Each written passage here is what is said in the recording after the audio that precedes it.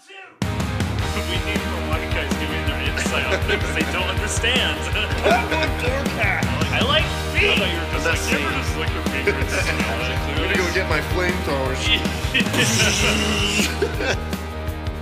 Obama's watching. Okay. Obama. I don't like I gotta say, I really love the Podwood forecast. awful. I wish so we had the Jordan Peterson clip. I wish I could find one for Obama. Can I just say that night was one of the most weirdest like experiences? Because I woke up at like, what was it, 3 a.m.? I think I replied to you. I don't even know. I woke up randomly. I was surprised at how late you were awake. Because I was asleep, but the text woke me up because it was by my head, and I like looked at it, and all I remember, I thought it was a dream almost, but I was just playing along with it, and because I like woke up the next morning and looked at my text, I was like, What? It's like, why was I like? I sent caring? Mitchell the audio clip, which you guys have probably heard because I actually put it on. I've been putting it on the episodes, like in the middle of the Wait, ad really? break. Yeah. Oh my gosh! Oh wait, I thought they shut the bot down. Maybe they Oh did. wait, I no, just the still one you have made. the old clip. The one yeah. you made. Okay, Did I they thought you were making. shut it down? I went to it recently, and it said like it's temporarily like unavailable or something. Probably because the internet broke it. Yeah, probably because people like started using it for really awful, inappropriate things. But So I woke mean, up in the I middle of did. the night and looked at it and was like, "Oh man," I was like, he's probably just. I was like, he probably doesn't actually care. But I woke up and listened to it, and part of me thought it Well, was. first, let me explain because I don't think people really know. Oh, yeah. I sent Mitchell the audio saying, "Dude, so I got this email from Jordan Peterson, and they said that he really likes the podcast and he wants to like endorse us as like a sort of like ad thing." Didn't I say something like that? Yeah, you're like, dude, he was like, you're like, this is a dream come true, and like, I listened to it, and it's like, hello, I love the Podwood forecast.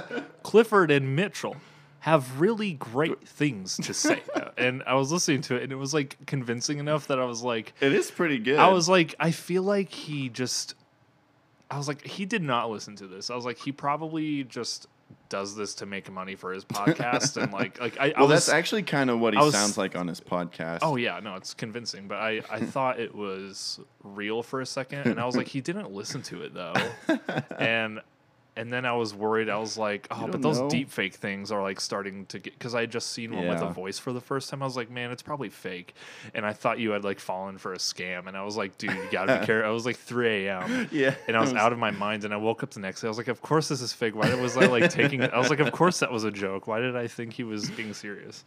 And I like felt bad because I looked at my text. I was like going like father. I was like, Clifford, you can't be.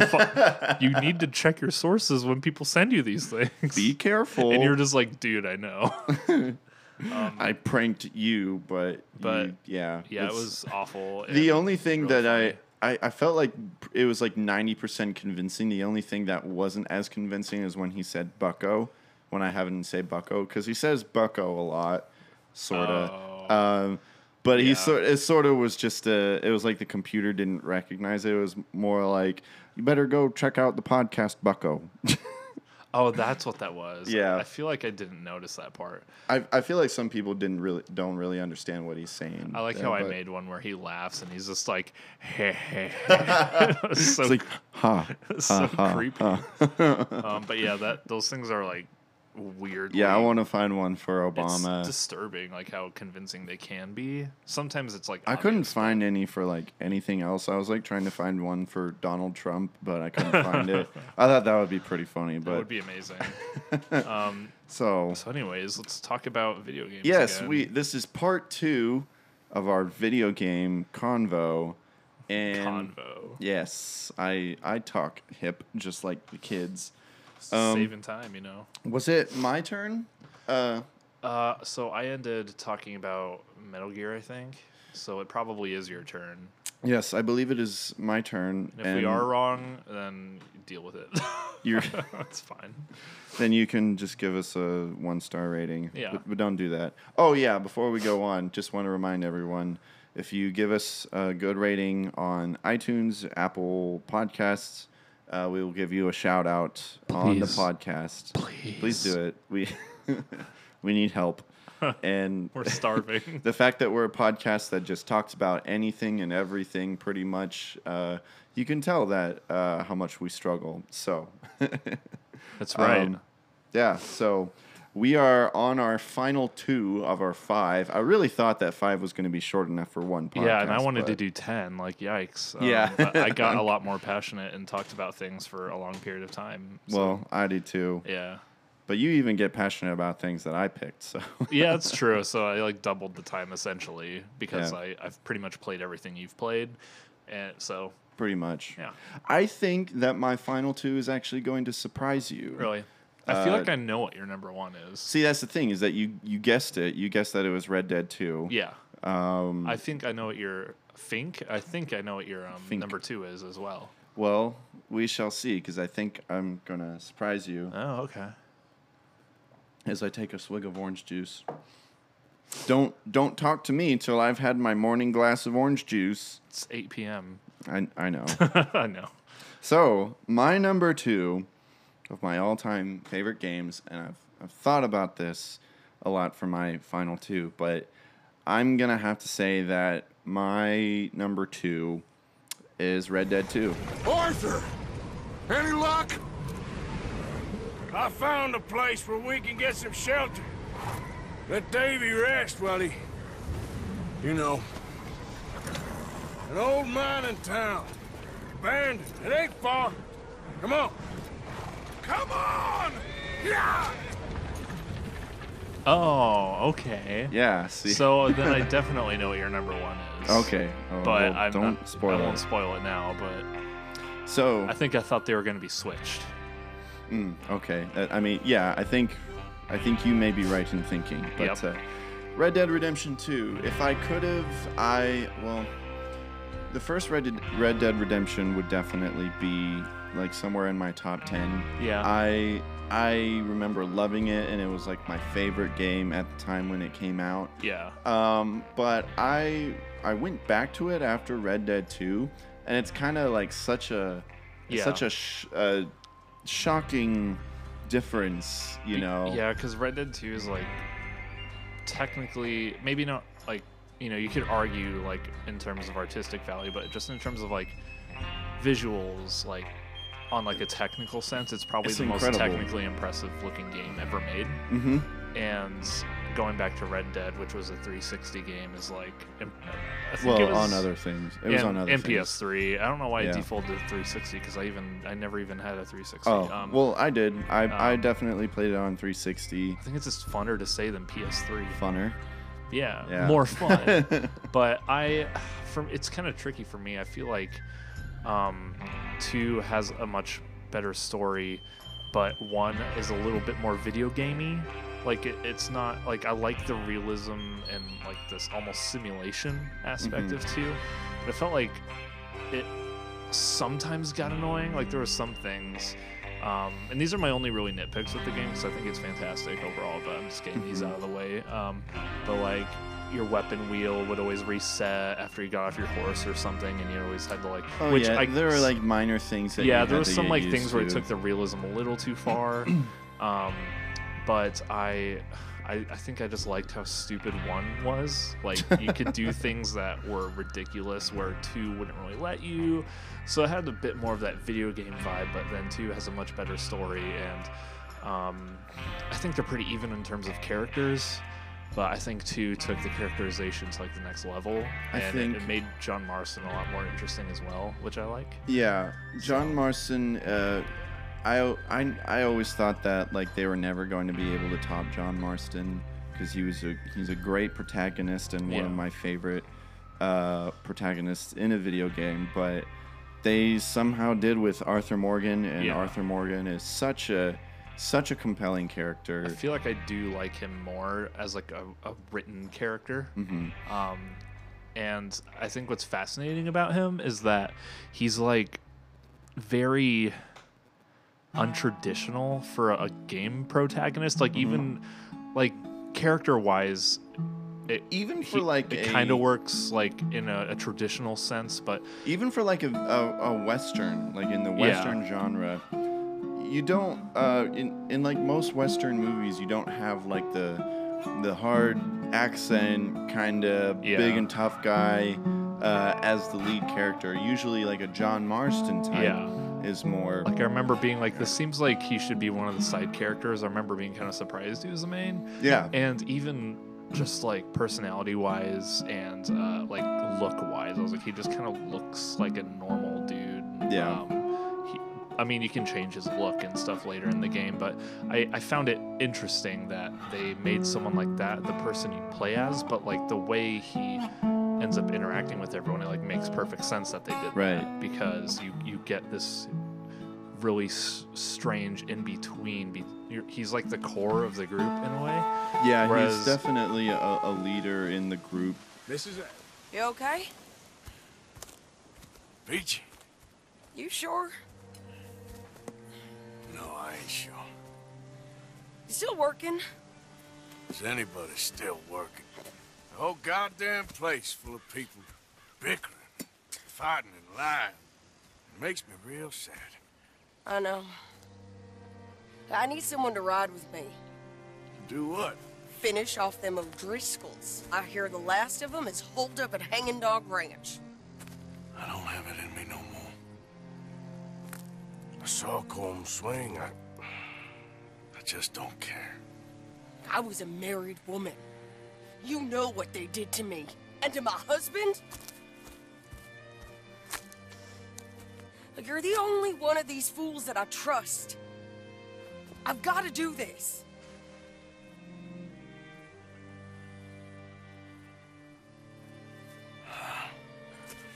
I'll tell you what, I'll do it. But there's something you could help me with. Abigail, Jack, John, make sure they make it. I mean, this whole thing is pretty much done. But when the time comes... How do you mean? When the time comes, you help them. What do you mean? I mean it. Help them escape. When I... You know, you and me, we're more ghosts than people. But them, they could... I know. Of course I will. Thank you, Arthur. Because he's basically like...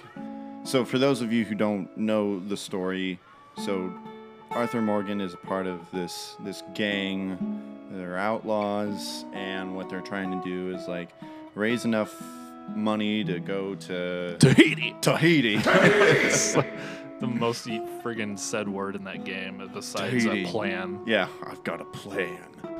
I got a plan, John. You always got a plan, Dutch.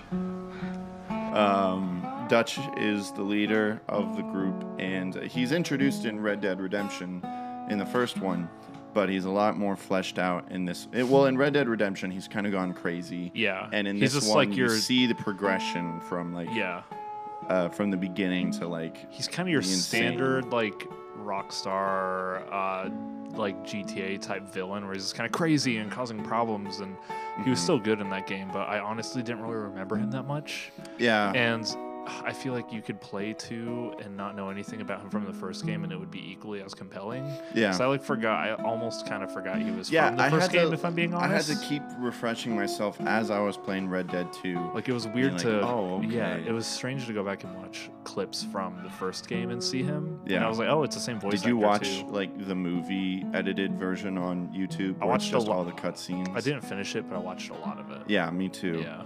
That helped a lot. Because my problem was that we didn't... we had it on Xbox 360, and our Xbox 360 broke, so I hadn't played it in a long time. So that's why I had to refresh myself a lot. But yeah, a lot of the characters that are in Red Dead Redemption are... they're introduced in Red Dead 2, and like it's the whole progression. And Arthur is Dutch's kind of second-hand man. Well, basically, and as the gang progresses and like goes through all these adventures, you see Dutch kind of get conflicted between like what's right and what's wrong. Yeah. And it's just his growth is like one of the most compelling character arcs I've like ever witnessed in a game or maybe even a movie. I feel like, because it's just so. It's so unique, honestly. And I've seen a lot of westerns. It's such a unique story. And it takes its time, and it like progresses so naturally. Oh, it takes a lot of time. Yeah, I mean that's like I could kind of complain about that, but I'll get to that later. But I'm just gonna talk about the goods with the story right now. But with him, it's fascinating because usually, like in a game or a movie, the person you see as the protagonist is either the person who is the leader of the group, you're following them, or you're following a person who's like an underdog in the group. In this one, the underdog's John, and then you have, you know, Dutch as the leader, but it's like weird because it's like you're just kind of playing the number two. It'd be like if a Star Trek. You're not gonna get this, but it's gonna be like if a Star Trek: The Next Generation game came out and you played as like Riker instead of Picard or something. Actually, that would actually probably. I think that would make sense because Riker he's like is a younger character, right? Yeah, that's probably a bad example. Picard's an old man. It would be, or how about it would be like you would play as like Geordi instead of Riker. Stupid, bad example because all those characters are very capable of being main. But anyways, not talking about Star Trek.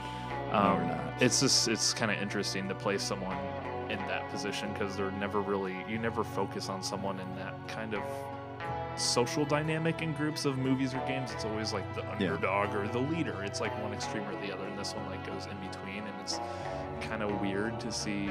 I think that's why it was unique because we don't really see many stories from the perspective of someone like that with that kind of influence in a group. Although I will say you can tell that like in the group, which is such a great ensemble of characters, they respect Arthur a lot. Yeah, he's like he's a not father the leader. figure. Yeah. He's like the wise old man, but he's he almost comes across. I remember the first time I started playing, I was like kind of worried he was gonna be like dumb. Like it seemed like he came across as dumb at one point, and I was like, but then it's like he's not at all. It's just literally like he's not like educated, but he's like really smart socially. Yeah. And like it's kind of like book smart, not street smart kind of thing, or street smart, not book smart kind of dynamic. And I was worried they were going to go too far with that, but they didn't at all. It was an early concern, and it was faded quickly. But yeah, it's great. It's one of the better stories I've ever experienced in a game. Not the best, but definitely one of the most compelling. And in terms of gameplay and like the length is where my issue comes in. I had no problem at all with it. I honestly couldn't stop playing it. Like I didn't want it to end, really. Yeah, it was like, it's kind of tough because for me it's like I didn't really want the story to end, but like the game was so long that at a point I was like, I stopped doing side stuff just to continue the story because I didn't care. And it wasn't like I want to get this over with. I genuinely wanted to see what was happening next in the story, but I knew that if I kept doing other things, like it was going to be like a 200-hour long game, and I didn't want to waste time doing anything else, so I only did the story after a certain amount of time. And then afterwards, you know, you can do all your side stuff and go free roam mode and stuff, but like that was the weird thing as opposed to the first game where I didn't want to do anything besides the story. Yeah. And that could be a compliment because it was like, it's so good. I didn't want to stop doing the story, but it was also like, because it went on so long, it's like, I can't waste time doing anything else, you know? Yeah. So it's like this weird thing where it's super subjective. Well, I've been going back, I've gone back to the game. I started replaying it, and I decided that I was going to do more of the side mission stuff, which was interesting because there was a lot that I missed before because I was so focused on. I got so focused on the story that I missed all of the other interesting stuff. And there's like a stupid amount of detail too. There is. I can't imagine being a writer for this game. Yeah. Like there's a lot of them, I'm sure. And we don't have to say in case no one's played it, just not to spoil the epilogue and like what happens at the end. Right. But I thought that was really cool how they handled that, and just the amount of stuff you can do in the game and is like insane. And it's definitely like something I would call a masterpiece. A lot of people, there was a lot of complaints with it, which in this day and age, it's expected. I don't think any game is going to come out and like floor everyone. I feel like everyone wants to be a critic nowadays. Right. So everything is going to be, well, it was too long, you know, and whatever. Except for like Breath of the Wild was probably the exception. It seemed like everyone thought that was like perfection. Except for now, people are trying to, you know. Except for you didn't even have it in your top 5. It almost was. It was so close, but yeah, I think it's really great, and it's probably in like my top 5 best stories in games, like with the Mass Effect trilogies, you know, Blade, Last of Us, etc. It's really good. So yeah, and I will say, like, okay, so I have seen the Nakey Jakey video on Red Dead 2. Oh yeah. For those of you who don't know, there's a YouTuber called Nakey Jakey, and he's got a video on YouTube that's it's got quite a few million views. Yeah. It's got a very kind of clickbaity title saying that Rockstar's game design is outdated. And it's got like Red Dead 2 on the thumbnail. Yeah. And I finally watched it. I avoided it for so long. It's actually really good. It is, because what his criticism of the game is that like Red Dead 2 was kind of promoted as this like open world game where like you could do anything, and he kind of shows a few examples of how that's not exactly true. Yeah. And how Rockstar kind of still holds your hand a little bit in the game. I agree to the point where it's like when you're doing, if you could almost turn this into 2 games. You could like have 2 separate discs with this game. Well, Yeah. I mean there are 2 discs, but I'm speaking like in a metaphorical sense. You could have one like, let's go in a different world where this game was like a linear game and you only take the story elements from this game. There's no open world, there's no side missions. It's just you play the story missions, and it would just be like a solid like single player, you know, play through it kind of game. And then there's the other aspect where it's still trying to be this huge open world, and I think that's where I agree with this video, where it's like you're doing the story but you don't really get to experience the open world as much as you would want to, because the way the story plays out, it is very scripted, and it is, I remember that being a frustration a few times, Right. Where it was like I would walk off the path once and it would be like, oh, they got away, restart, and I was like, that's kind of lame.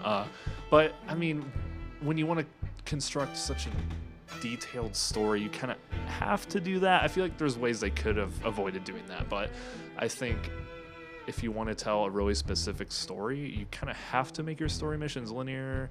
Like an example with Breath of the Wild, you can do the story in pretty much any order you want, but they sacrificed like a good story to make that happen. Like it was a very generic story, but it's a great open world game. Yeah. And Rockstar is like has the core of a great open world game, but it wants you to experience the story the way it wants you to, so like you're not really able to do that. Yeah. And then there's other things like side like Easter eggs where like I think Jake mentioned that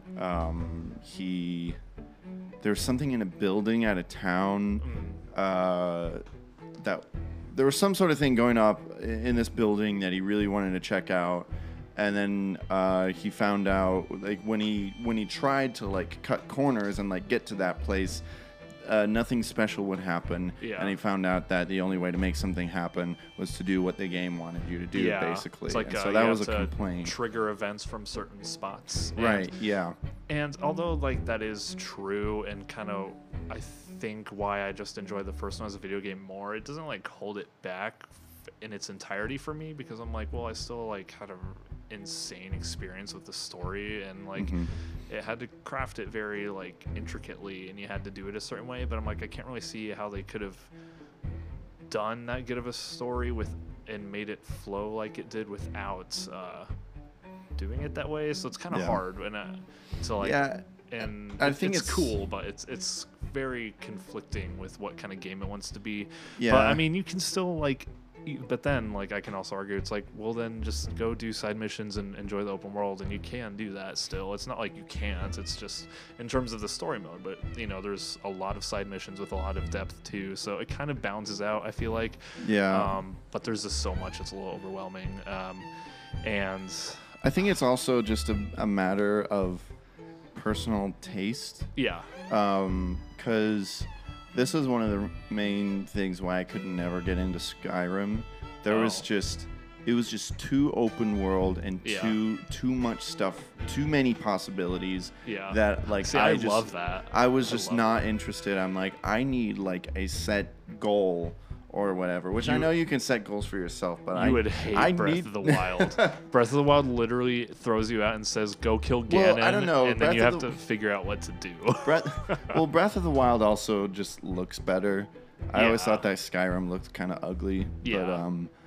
But you know, I know I just offended a lot of people, but I think Skyrim that I could enjoy Breath of the Wild because it has a great atmosphere, and I might have fun exploring things. It's one of those games where you can just walk around and like look at things and not. Which is fine, but fun. I think for me, and this was the case for me with Red Dead Redemption 2 when I played it, was that I would be looking for I would be going to the next mission. Yeah. I wouldn't be doing a whole lot of like veering off the path. Sometimes I would, sometimes I'd be messing around if I was in the mood. Yeah. But I think Jake was more like, I want to be able to do whatever I want. And I'm like, I need to be told what to do.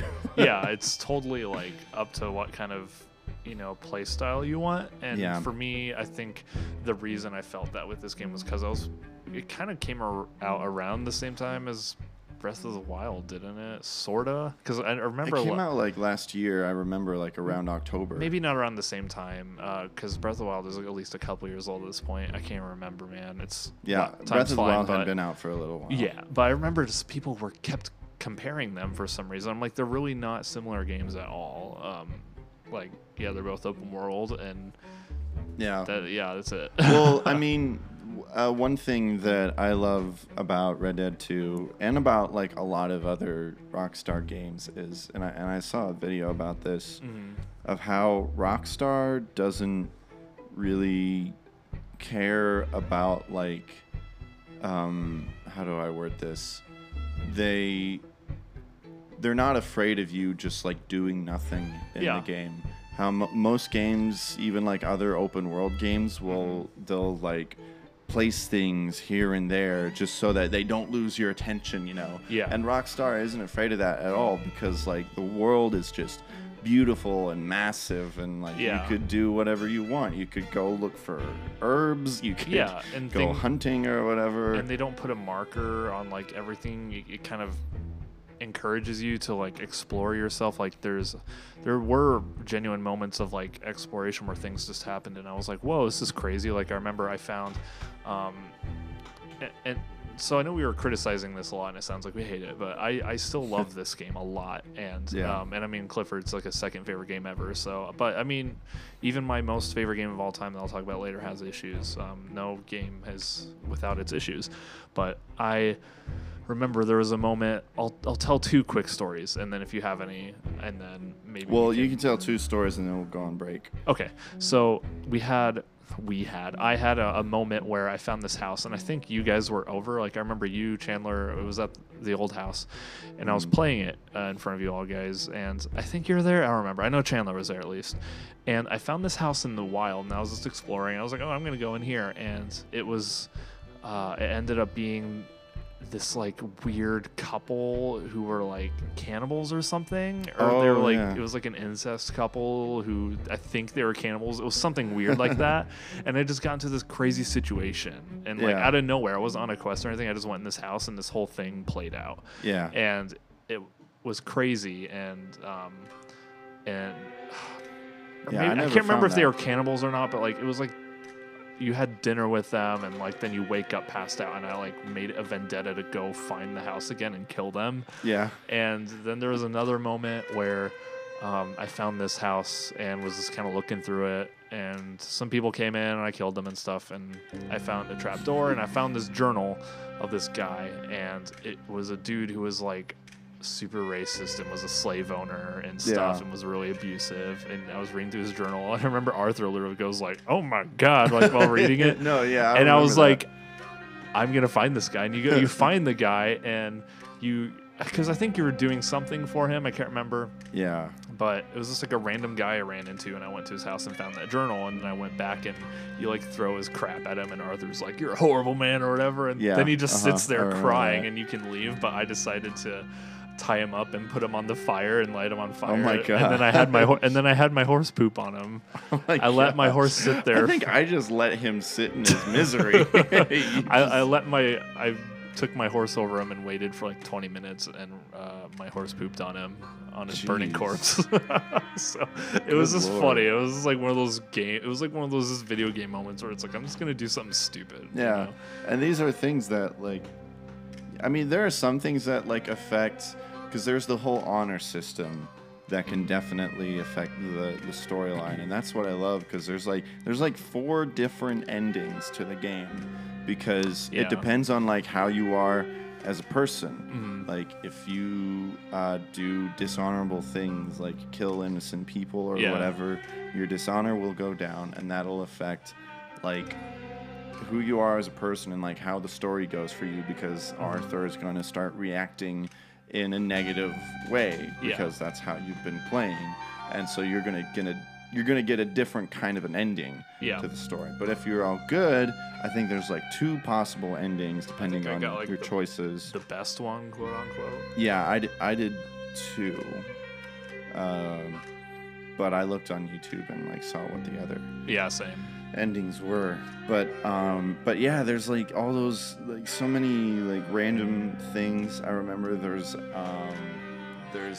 this building that small building that you find in the middle of the woods that it looks like it could have been a schoolhouse or a church, but you go inside and it's like a row of like seats, or maybe they're tables, I can't remember, but sitting at all of them is a bunch of skeletons. And then at the end of the room, there's this big table with like food at it and another skeleton just sitting there. I don't think I ever found this. And there was like a note saying there that like it turned out to be some sort of cult thing. Like a suicide pact thing? Yeah, some sort of like weird, but it's so interesting, all the random things that like you find some sort of house in the middle of the woods and a bear comes to attack you. Yeah. Shut up. Yeah, your phone is going off a lot. I thought I put it on mute, but yeah, that's what's cool about games like that, is when there is so much stuff, like a lot of people will find things that someone else doesn't. So like you're talking about, it's like, oh, I found this house with this. It's like, oh, I never found that. Well, I did this. And, so it's kind of cool that like I've never seen that or heard of it. So it's kind of cool that it's like, oh, so there's a lot more out there to find than, you think. So I like when games have that kind of vibe to it, where it's fun to talk about and everyone kind of experiences things in a different way. With the story, not so much, but the open world still offers enough to where it's like, oh man, like, did you do this? Did you find that? Or find this person and stuff? Did you find the dinosaur bones? So I was glad it had moments like that, because that's what made things like, when Skyrim came out, at least, there was a lot of stuff like that in Breath of the Wild and whatnot. That's the good aspect to open world games, whereas that's where things like Assassin's Creed, at least the newer ones, fail, because all the side stuff is all like repeated and the same. So like when you talk about someone, like everyone's done it, we know like what you're gonna do if you go and explore. But then things like this, they make intricate storylines and side things and little weird things for you to find that someone else definitely won't. It's not just 20,000 side quests of go kill this rabbit for this person and bring them back the pelt, or go here, and it's really like you don't know what to expect, and that's what I think most games should go for if they want to be open world. So I think it succeeds in that, even though we criticized it a lot. But yeah, I mean, good game. Yeah, I mean, no game is going to be perfect, and there are going to be things that you wish it were this way or that way. But I personally love the game. I really struggled with whether it was going to be my number 2 or my number 1, but we'll get to that. I love it very much. And right now we're going to go to break. So, see you in a bit. What am I going to do now? Be grateful that for the first time, you see your life clearly. Sure. Perhaps you could help somebody. Helping makes you really happy. But I still don't believe in nothing. Often, neither do I. But then I meet someone like you, and everything makes sense. You're too smart for me, sister. I guess I'm afraid. There is nothing to be afraid of, Mr. Morgan. Take a gamble that love exists and do a loving act. All aboard! I shall try. I know you will. Stand unshaken amidst the crash of a world.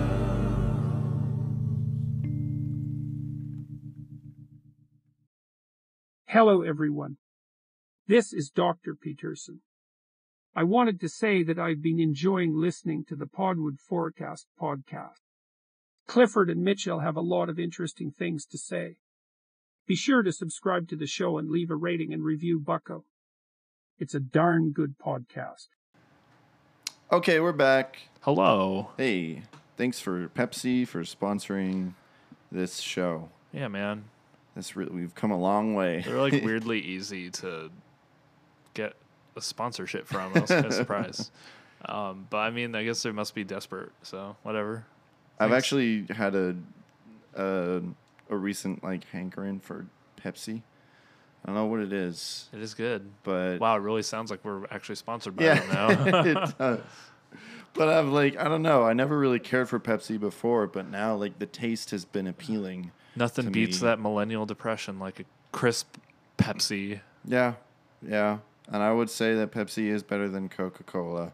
But I mean, Coca-Cola is decent, but it's too acidic. It like hurts. It feels like I'm drinking lava. I like Pepsi because it's like Coke without melting your teeth. Right. And I like that. And I also like it because it's sweeter. Yeah. I think it has a sweeter taste to it. Anyways, video games. Now we're done with that. We really should have been talking about Mountain Dew for the video game episode. Yeah, true. So we are now on to your number 2, All Mitchell. Right. So my number 2, and maybe you won't expect this one. I mean, you probably don't know much about it. But I have mentioned it a couple times to you. I'm dumb? So so we will see. But so it was hard for me to choose if I wanted my number 2 to be my number 2 or 3, and they kind of switched around. And like I said in the first episode, like my 2, 3, 4, and 5 could probably interchange at any moment. But I'm still feeling good about my order right now. A few days later, so that's a good sign. Yeah. But my number 2 is Metroid Prime.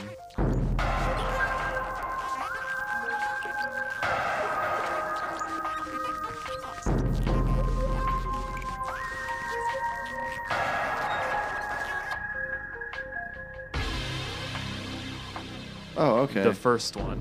So yeah. Even though I think all 3 are like really great and almost as good as each other, like it's the most consistent trilogy of games I've ever played in my life. Yeah. But the first one specifically, I still think just is the most solid of the 3. But Metroid is a really, really interesting series for me. I think it's Nintendo's most like potentially insanely amazing series, but they just like don't make games for it. It's not really a Nintendo-y kind of game. It's not Nintendo-y at all, but it is like a core Nintendo IP.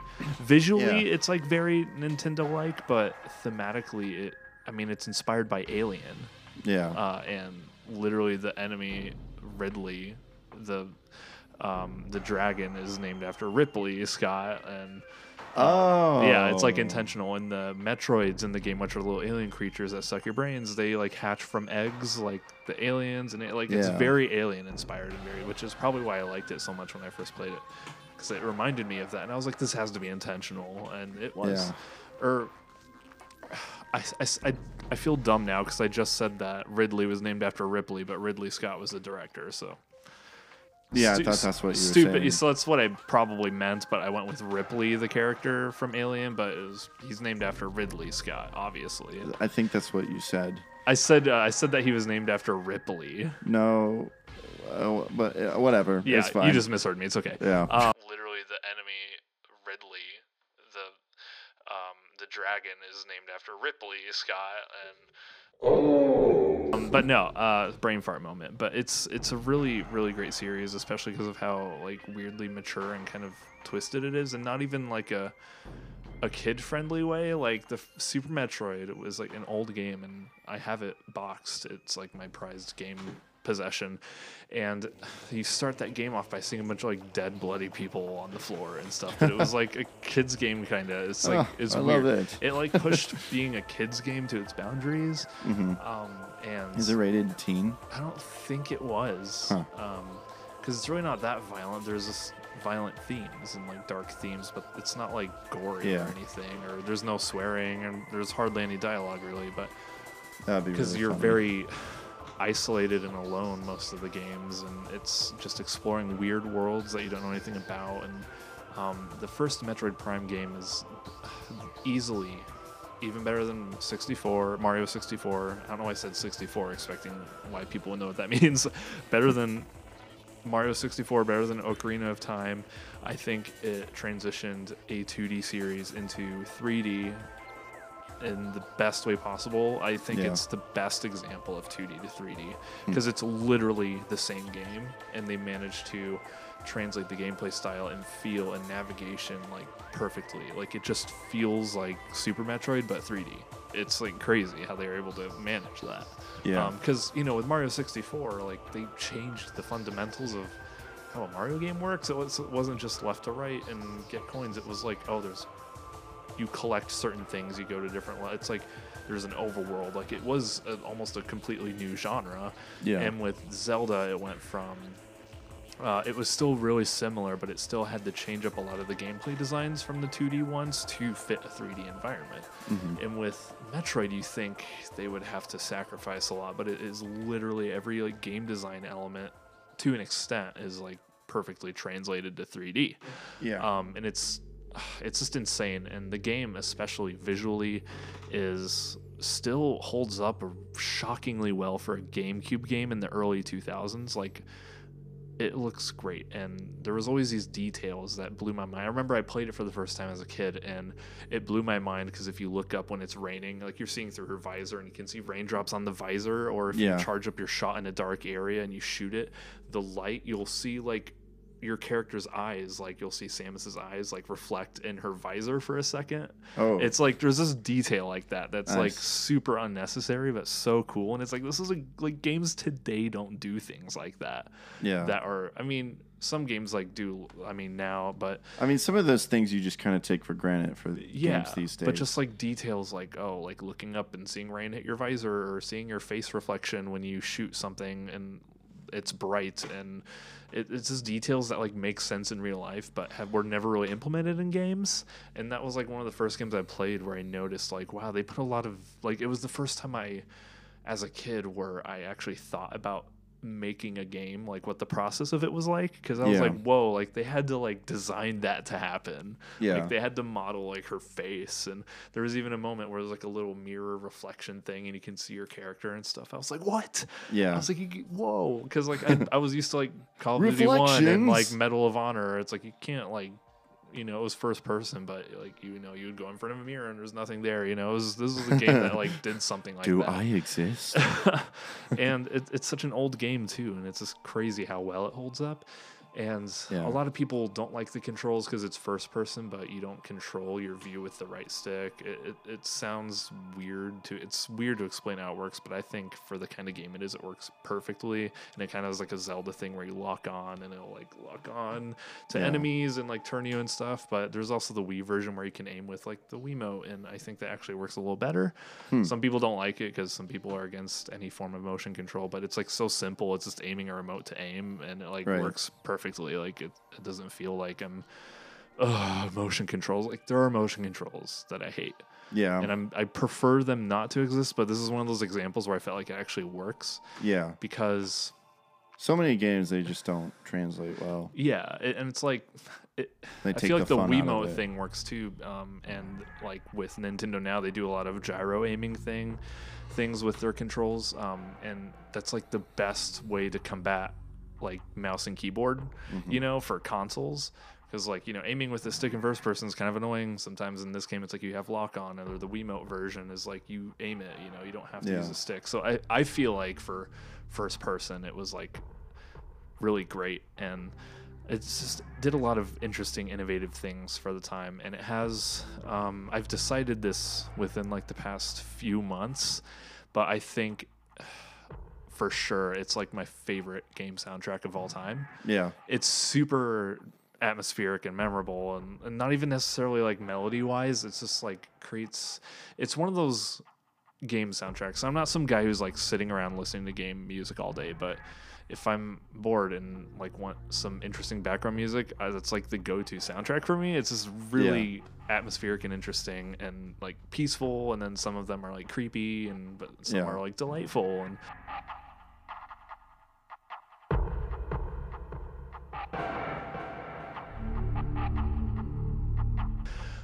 and they match the environments super well, and the way the game does lore is kind of similar to, this is probably a weird comparison, it's similar to Dark Souls, where it's like you can get lore and story if you want, or you can just ignore it.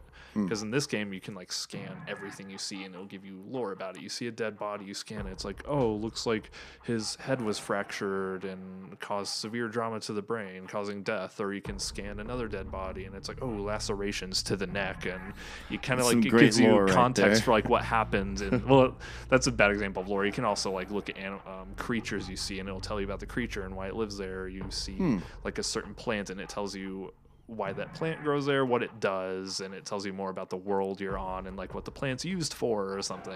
And even though you can't actually do anything with it, it's just there. You can scan it if you want or whatever. So it's kind of a way to you can voluntarily build the world if you want, or you can continue to know nothing about it the whole time if you want, which I find really interesting. And as I've gotten older, I enjoy learning more about the worlds now, but as a kid I just skipped it all because I was like, video game, and I had fun with it. And now it's like, well, I know the game now, so let's like try and scan and learn as much as I can, because it's really fascinating, and it actually does kind of meld a really interesting story if you go for it. And it's kind of like how it is with Dark Souls. You can, or Bloodborne, you can ignore it and not know anything that's going on, or you can read the long descriptions for all the items you find. It's kind of like that. It's like reading descriptions for, and it tells you like about the item and who used it for what and why it's relevant to the world and stuff. And that's why a lot of people either say, oh, Bloodborne is a lame story, or some people think it's like the best story ever because they took the time to learn. It's kind of like that same context. Not really much story, but more like world building. Yeah, world building is a better way to put it. Because the story for Metroid's super simple. Metroid Prime is simple. It's like, oh, you get here and you need to like get off this planet and kill these things. It's just like, it's pretty basic, but there's so much depth surrounding it that I kind of like that design for stories sometimes.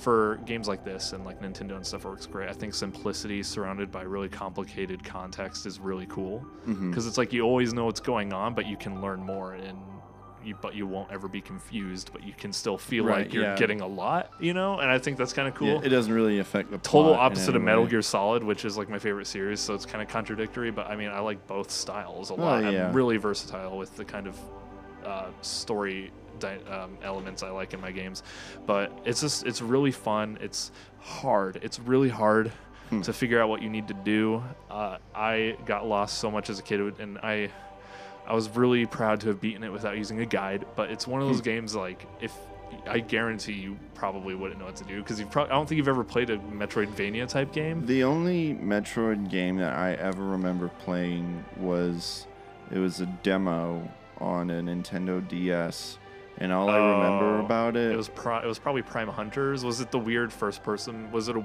first person well, one? Where I you used the remember stylus? rolling around as a ball. Okay, it was Prime. The only DS Metroid on DS was Prime Hunters, and that was like basically just a tech demo. It wasn't really a full fleshed out game ever. Gotcha. It had a campaign, but it was kind of lackluster, and it was mainly known for like its multiplayer mode, I think, or something. Okay. It's good. I own it, but it's not great. It's pretty just like it's too impressed. It's just a tech demo to really show what the DS could do. That's how I see it, and I kind of think that's all it was, because the DS wasn't really known for being like a full 3D visual system, but it did like Mario 64 remake and that, and I think they were just trying to show off what it could do.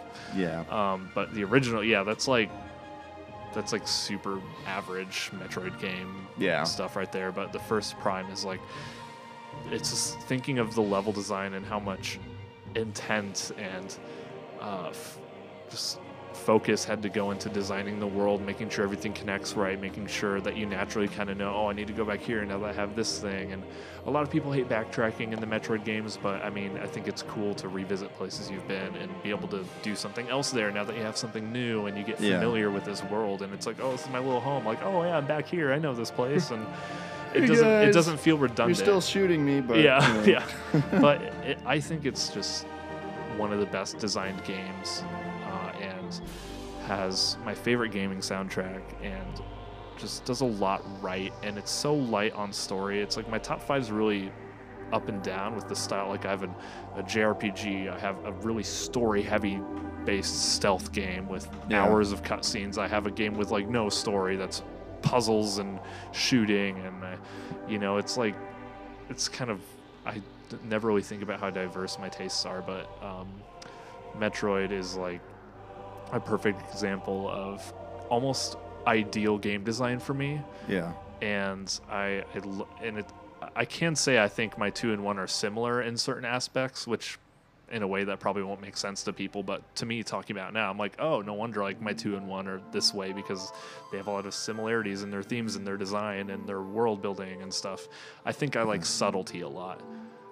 Although I do love in-your-face cutscenes and stuff like that, like Metal Gear and whatnot, I think it's really awesome when world building is subtle and you can kind of learn for it yourself, because it simulates you being there yourself in a way, and you kind of figure it out for yourself as if you were the one, like finding out what would you do if you're on this world, It's not like a cutscene's going to happen and someone's going to tell you what's happening. It's like you have to figure out what's happening here yourself, and if you miss something, you missed it. And I think that's what's kind of exhilarating about Prime for me is, and I feel like I've barely talked about the gameplay, but just I love that aspect of it, and the gameplay itself is amazing, of course, too. I think it's the only first-person game I've played where platforming isn't a nightmare. Yeah. Because it does this really smart thing where when you jump, like it aims your camera down so you see where you're going, whereas like a lot of first-person games, it's like I can't see, and this one it like automatically will like. Is this clever? It sounds stupid to try and describe it, but they thought of so many things that were never done before ever, and they like nailed it on their first attempt, and it just kind of blows my mind that they were able to take a game like Metroid, Super Metroid specifically, and translate it perfectly to 3D, where a lot of games were kind of struggling to emulate how they felt in 2D. And I loved Metroid growing up, so I think that's what has that strong place in my heart, because I just remember it was like the first time I thought about game design and building a game, and it was also the first time I wanted to look up a soundtrack on YouTube after, where I was like, "Whoa!" So that's kind of the gist of it. Did you ever have? Was Samus ever a video game crush for you? Not really, because you never really see her. I was one of the kids who thought Samus was a guy for a long time. Well, yeah. Which one was it that they revealed that it was? It was actually the NES, the very first game. You could, if you beat the game or like did a cheat code or something, you could play the game with her without her suit. But she had like green hair and a pink suit, and it was weird. But she's been a girl from the start. Okay. And it's actually funny because I think even people at Nintendo didn't know, because there's like interviews, and maybe they're doing it to be manipulative, but there's like things of them like saying he and he's the hero and stuff. So I feel like even people at Nintendo didn't know, but maybe they were just trying to be tricky. But But yeah, she's always been a girl, and I think the first time you see her how she looks today was in Super Metroid probably, or but I don't think you see her outside of her suit in the first Metroid Prime game, but you can like see her face like when it lights up, and there's like, you know, so it's pretty obvious, but you never like see her, so I never really got like, I wasn't attracted to like the suit, you know, I couldn't really see her that much, so but I always thought she was like, but man, Samus on Super Smash Bros. Yeah, those jet propelled Samus, jet propelled high heels. Yeah, I'm telling you, man. She is the worst to fight on Smash Bros. Oh, really? I always have a... No, she's fun to play as, but like fighting against her with people who are really good with her, she's gotcha. like a nightmare. I hate her.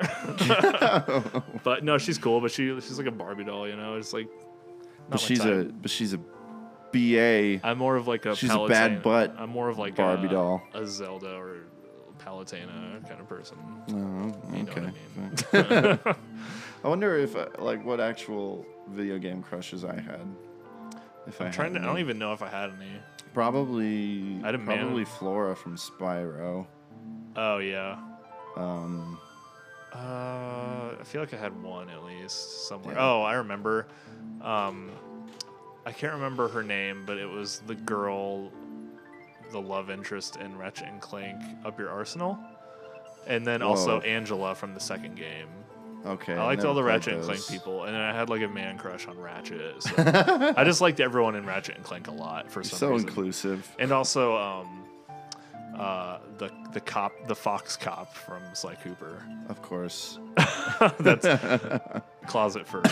It's okay. Is that what started your whole fox thing? No. Okay. No, I think the fox thing actually started from. Mitchell has a thing for foxes. I think it started from. No, that's not early enough. I was about to say Fantastic Mr. Fox, but I mean, I liked them before. I don't know. I think probably just like books as a kid I read. And when I say he has a thing for foxes, he just really likes foxes. They're just a cool animal. Yeah. You know? Not like a thing. May or may not probably be. Star Fox, actually, if I'm being honest, because the N64 one. Star Fox was a very attractive fox. I hate you.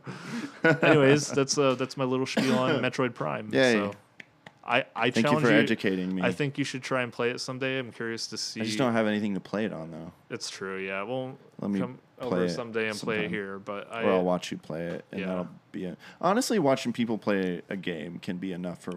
Yeah. I mean, that's why Bloodborne, like, even though I've hardly played any percentage of it, I've seen so much gameplay of it that, you know, like I was gonna buy the new. I'm a poser. I was gonna buy Untitled Goose Game because I probably still will at some point, but I watched someone play the whole thing that I feel like I don't need to now because it was so fun and hilarious to watch, and I'm like, well, I know how I it's haven't done watched now. any yet, but I plan to. It looks like it's really fun, but now that I've seen, like, I mean, it would probably still be fun to play like myself and experience it, but it's. I feel like that's a prime example of one of those games where if you watch it, you probably don't need to play it. Yeah.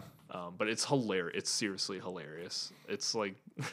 It seems like it. It's like a goat simulator kind of thing. It's actually like, I wouldn't even compare it to that because this is actually like really smartly designed. It's like a puzzle stealth game almost, but it's really funny. It's like goofy, but it actually has like a goal and like things you do, and it's like it's really like I expected it to just be like Goat Simulator where you just screw around and there's no point, but it's like it's actually a game, and I was like really surprised, and it's like.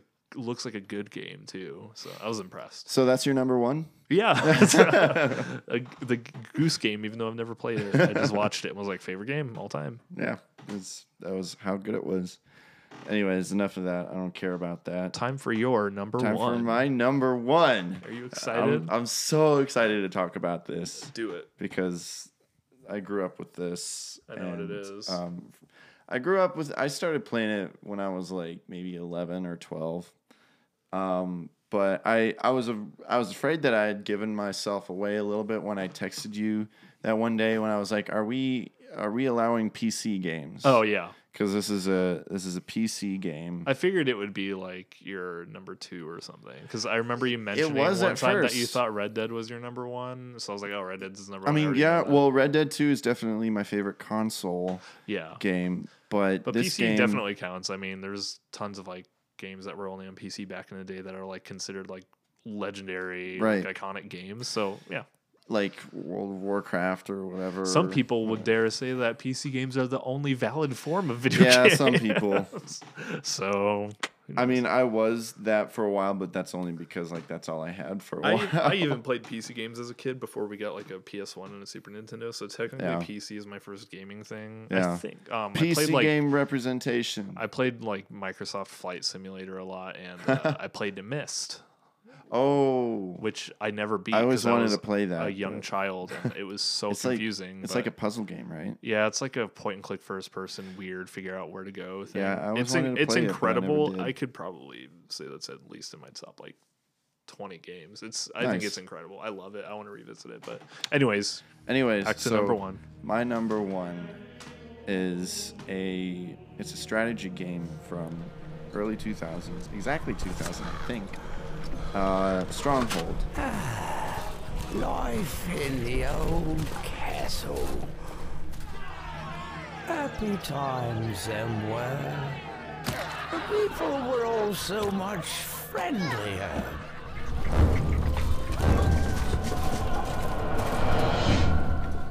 There was work, of course, sharpening our minds.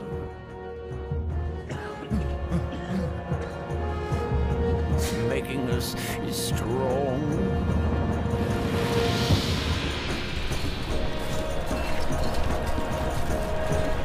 But mainly, I remember it as a happy time.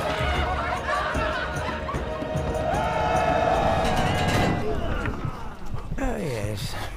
And then there were the neighbors.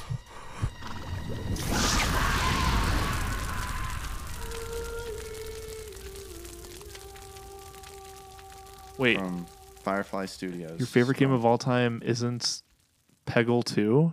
What? Never mind. Don't worry about it. What is that? It's a stupid puzzle game. Oh, okay. Don't worry. It's like a puzzle game with a unicorn.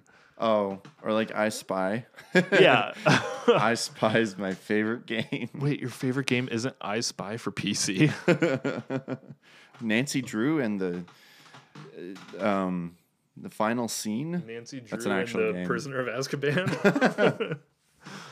Featuring the Hardy Boys. Anyways, talk about Stronghold. So Stronghold was a strategy game, and this was around the time when Firefly Studios was kind of like rivals with I don't know who made the Age of Empires games. yeah, I was about to say Command and Conquer for some reason, but it was Age of Empires, right? That Yeah. they were kind of competing with. Yeah. Wait, what's Command and Conquer? That's something totally different. I don't know. I don't think it's too different. I think Command and Conquer is like strategy, but with like. Was it out around the modern- same time? I think that's an old one too. Yeah. Okay, but I yeah, never it was Age of played it. Empires that was like kind of the competitor with. Yeah. Like the Coke and Pepsi. Age of Empires was definitely more popular. Yeah, totally. But I mean, they're still making Age of Empire games right now. I think, right? Are they? I think. I feel like they made like a really crappy like PC or not PC, really crappy like iOS one. I haven't even. No, heard maybe anything. that's the Command and Conquer. Stronghold is still kind of going. Is it? They've got a mobile game out, and they Oh. every once in a while they'll come out with a sequel. But the original Stronghold. Now, a lot of people who know anything about Stronghold would probably argue that the better game was Stronghold Crusader. Uh-huh. And I understand where they're going with that because, like, Stronghold Crusader definitely was better in terms of like the skirmish mode where you could play. You could play against other people, so like you'd be set in a multiplayer map, and you'd have your own area where you could build your castle, and you could play against other people. Sometimes they were multiplayer. I never played multiplayer because I didn't have internet at the Yeah. time. Or play against a computer, characters. Yeah. Which that is a lot of fun. But the reason why I love Stronghold more, I think it was the first one. So how I was introduced to Stronghold is that my dad was pastoring a church, and they had a game room, and they had a computer there.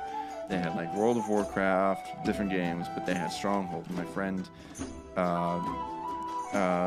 put it on for me, and like I fell in love with it. Yeah. Stronghold, it's such a it's such an odd number one for video games. Yeah, but I feel like a lot of people will like respect that a lot though, because it's such an uncommon number one that people will be like, he's cool. Like, yeah, and even his number one isn't Mario 64. It's freaking Stronghold, you know. And even like comparatively, it's not like perfect. It's not a perfect game at all. Yeah. But it's a product of its time, and I think it was great for its time. But I just love the atmosphere. So it's a medieval times strategy castle building game. But I will say that my favorite part of that game was the campaign. Yeah. Where it's a great story where you're just the son of a lord who was killed by these. By this one main lord, but there are like 4 enemies. There's the rat, the snake, the pig, and the wolf. Those aren't their real names, but that's just like their nickname. Yeah. But so you basically have to. The story is that you build up like an army, just from scratch, and that kind of story really appeals to me because, like, you know, I love like Robin Hood and all that, and just like rebelling and like building up an army. And eventually you get it where you get to attack the wolf's castle, who's the one who killed your father, and kill him. Spoiler alert, but you know. I mean, you might not kill him because it's really hard. True, yeah. I mean, it's a game from the 50s, so we don't have to we don't have to worry about spoilers. Right, yeah, true. But it's the reason why it's my number one is because it actually was a very important game for me. Because of music, right? Music is a big factor. Yeah. It's basically what introduced me to folk music. Yeah. Like I remember during the time I was very into like calming, like acoustic. I loved acoustic music. Yeah. I loved any music with like flutes in it because it was like so calming. But I'd never like focused on folk music a whole lot, and I remember playing it at my house and being like, what is it, Mom, what is this music? Like, it's really interesting style. And she's like, oh, it's like Celtic folk, you know? Nice. And so the next thing I did was that, because we didn't have internet, is that I went to the library and I looked in the catalog for Celtic music. Yeah. And I basically checked out anything they had. And it changed my life. And it introduced me to like just the broad genre of folk music. I still love like Celtic, Irish or Scottish music. Yeah. But it's weird to say, but I think without Stronghold, I probably would have never gotten into Mumford & Sons. Yeah. Because you wouldn't have just gotten into the genre in general, so. Right. So, and also a bit of fun trivia in terms of music for this. This is the game where we actually sampled a sound for Ballad of a Saint, right? Yeah. So the anvil hit from Stronghold, we found that sound clip and we sampled it, and it's in our recording of Ballad of a Saint. Well, we tried to like record it ourselves, but it just didn't work. Working. Yeah. So I'm like, I know how I can like get sound bits from. Because I remembered you were like, I was like, you used the sound bit from that game in like that old demo you made. I was like, we need to get that. Which again. I also, for that old demo, there's like at the beginning and the end, there's like bar, well not bar, but like in like atmosphere kind of, you know, and that also I took from the game. Nice. And put it in there.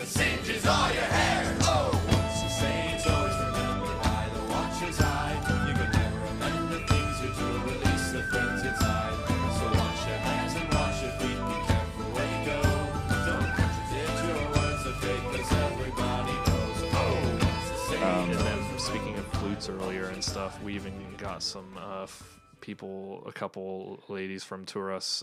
Shout out to Tourists. A little folk band here from in town Peoria. to do flutes for it. So like a lot of that type of vibe went into some of your music later on. Yeah. And like within the past couple years too, like pretty recently. So it definitely had like a lot of, I mean, a sound bit from that game is in one of our songs. So right, I mean, it definitely had a lasting effect. Yeah.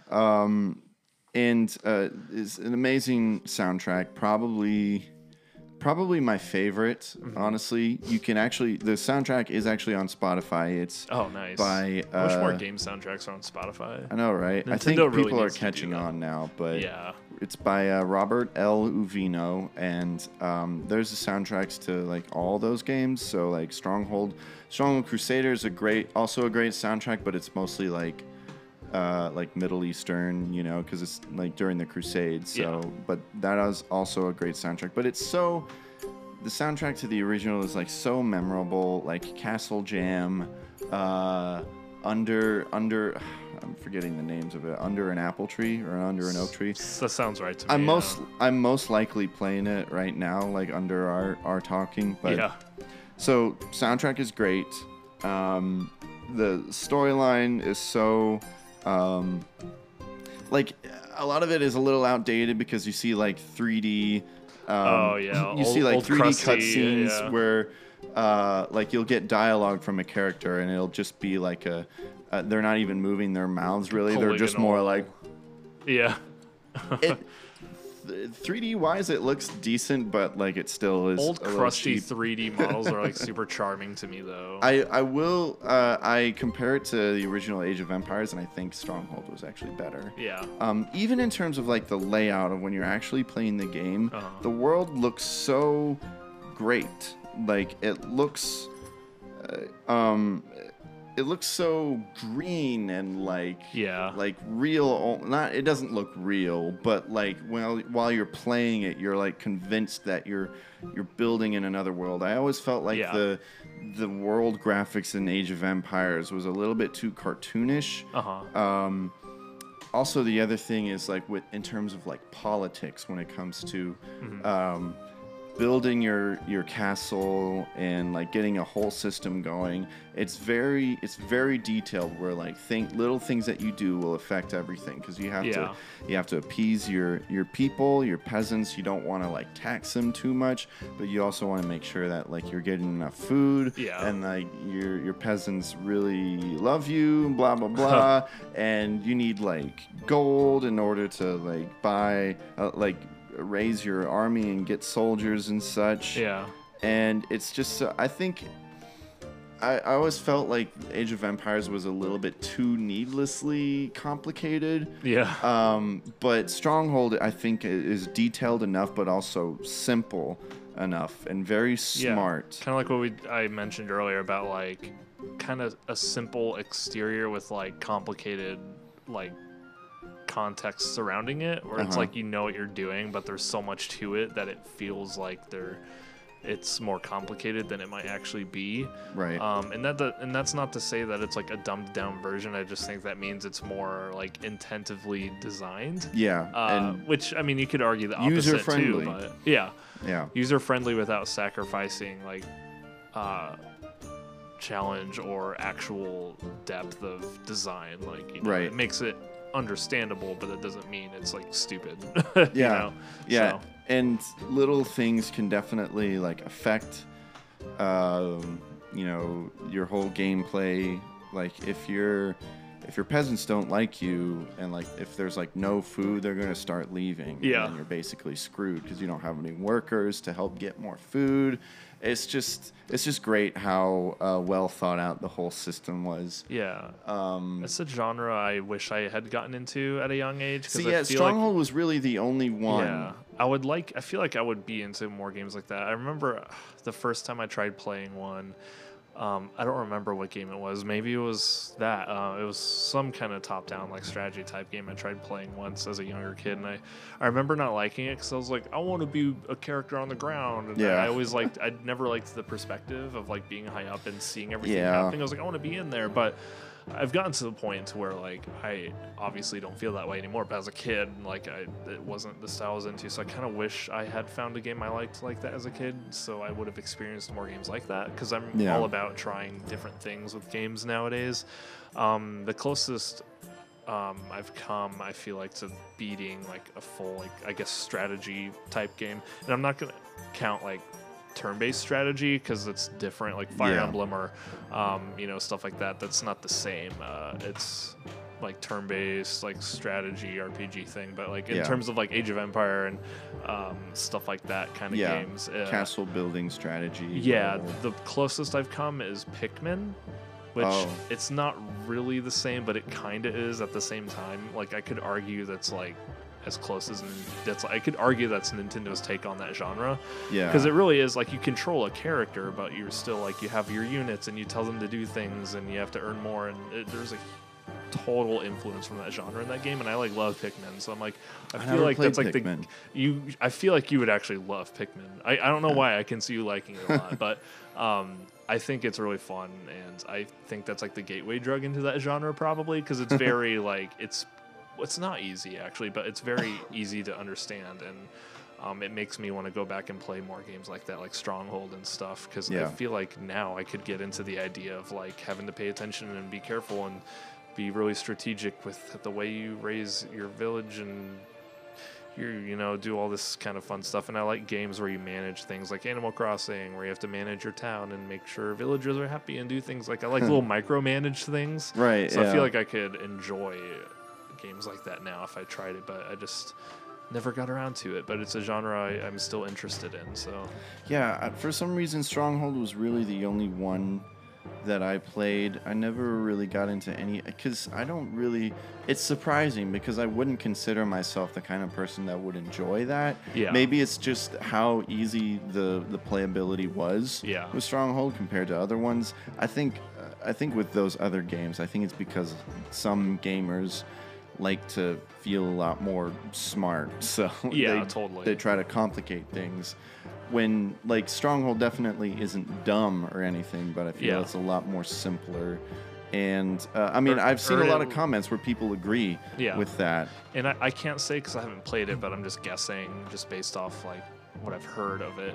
Like if something feels simpler, even though it really isn't, I think you could argue that just means it's more well designed and it teaches you how to play it better. Yeah. So it's like it's not dumber, but it feels easier because it teaches you better, I guess. So it's like, oh, so I know what I'm doing more than this game because this game taught me better. Yeah. Or it has a more understandable UI and stuff. And maybe some people like the more complicated stuff. That's like why I couldn't get into stuff like World of Warcraft. I wanted to play the original Warcrafts that were similar to like Stronghold and stuff where you're managing your armies.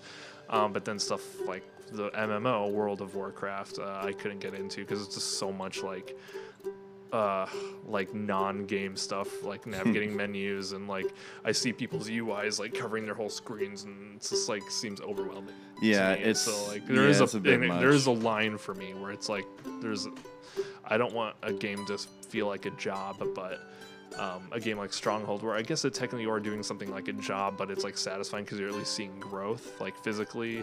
Whereas like in certain games, it's like, okay, well, here's like a sword that doesn't make your character look any different.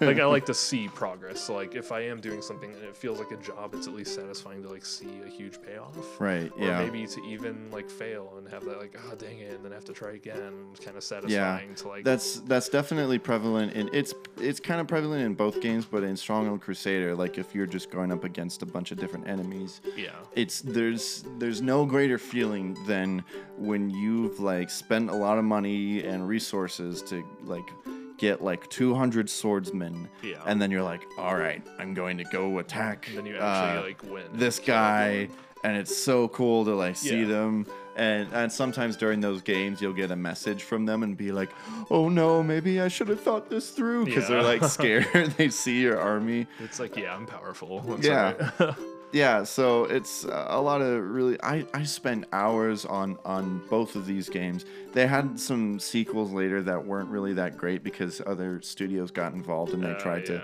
like you were saying, how like with the 3D, how you wish that you were like down there with them. Yeah. In Stronghold 2, they kind of tried to do like the whole like where you could like zoom in and basically see, but it didn't translate well.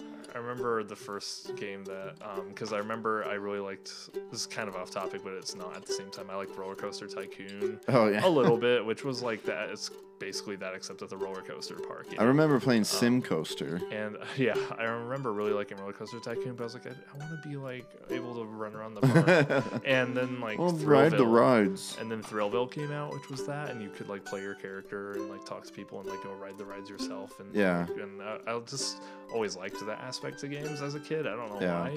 I think I just like being able to experience. I guess I don't feel like I'm the one having influence over everything because it's too stressful or something. Like, Yeah. I don't know what my mindset as a kid was for that, but I was just like, I like to be the people on the ground.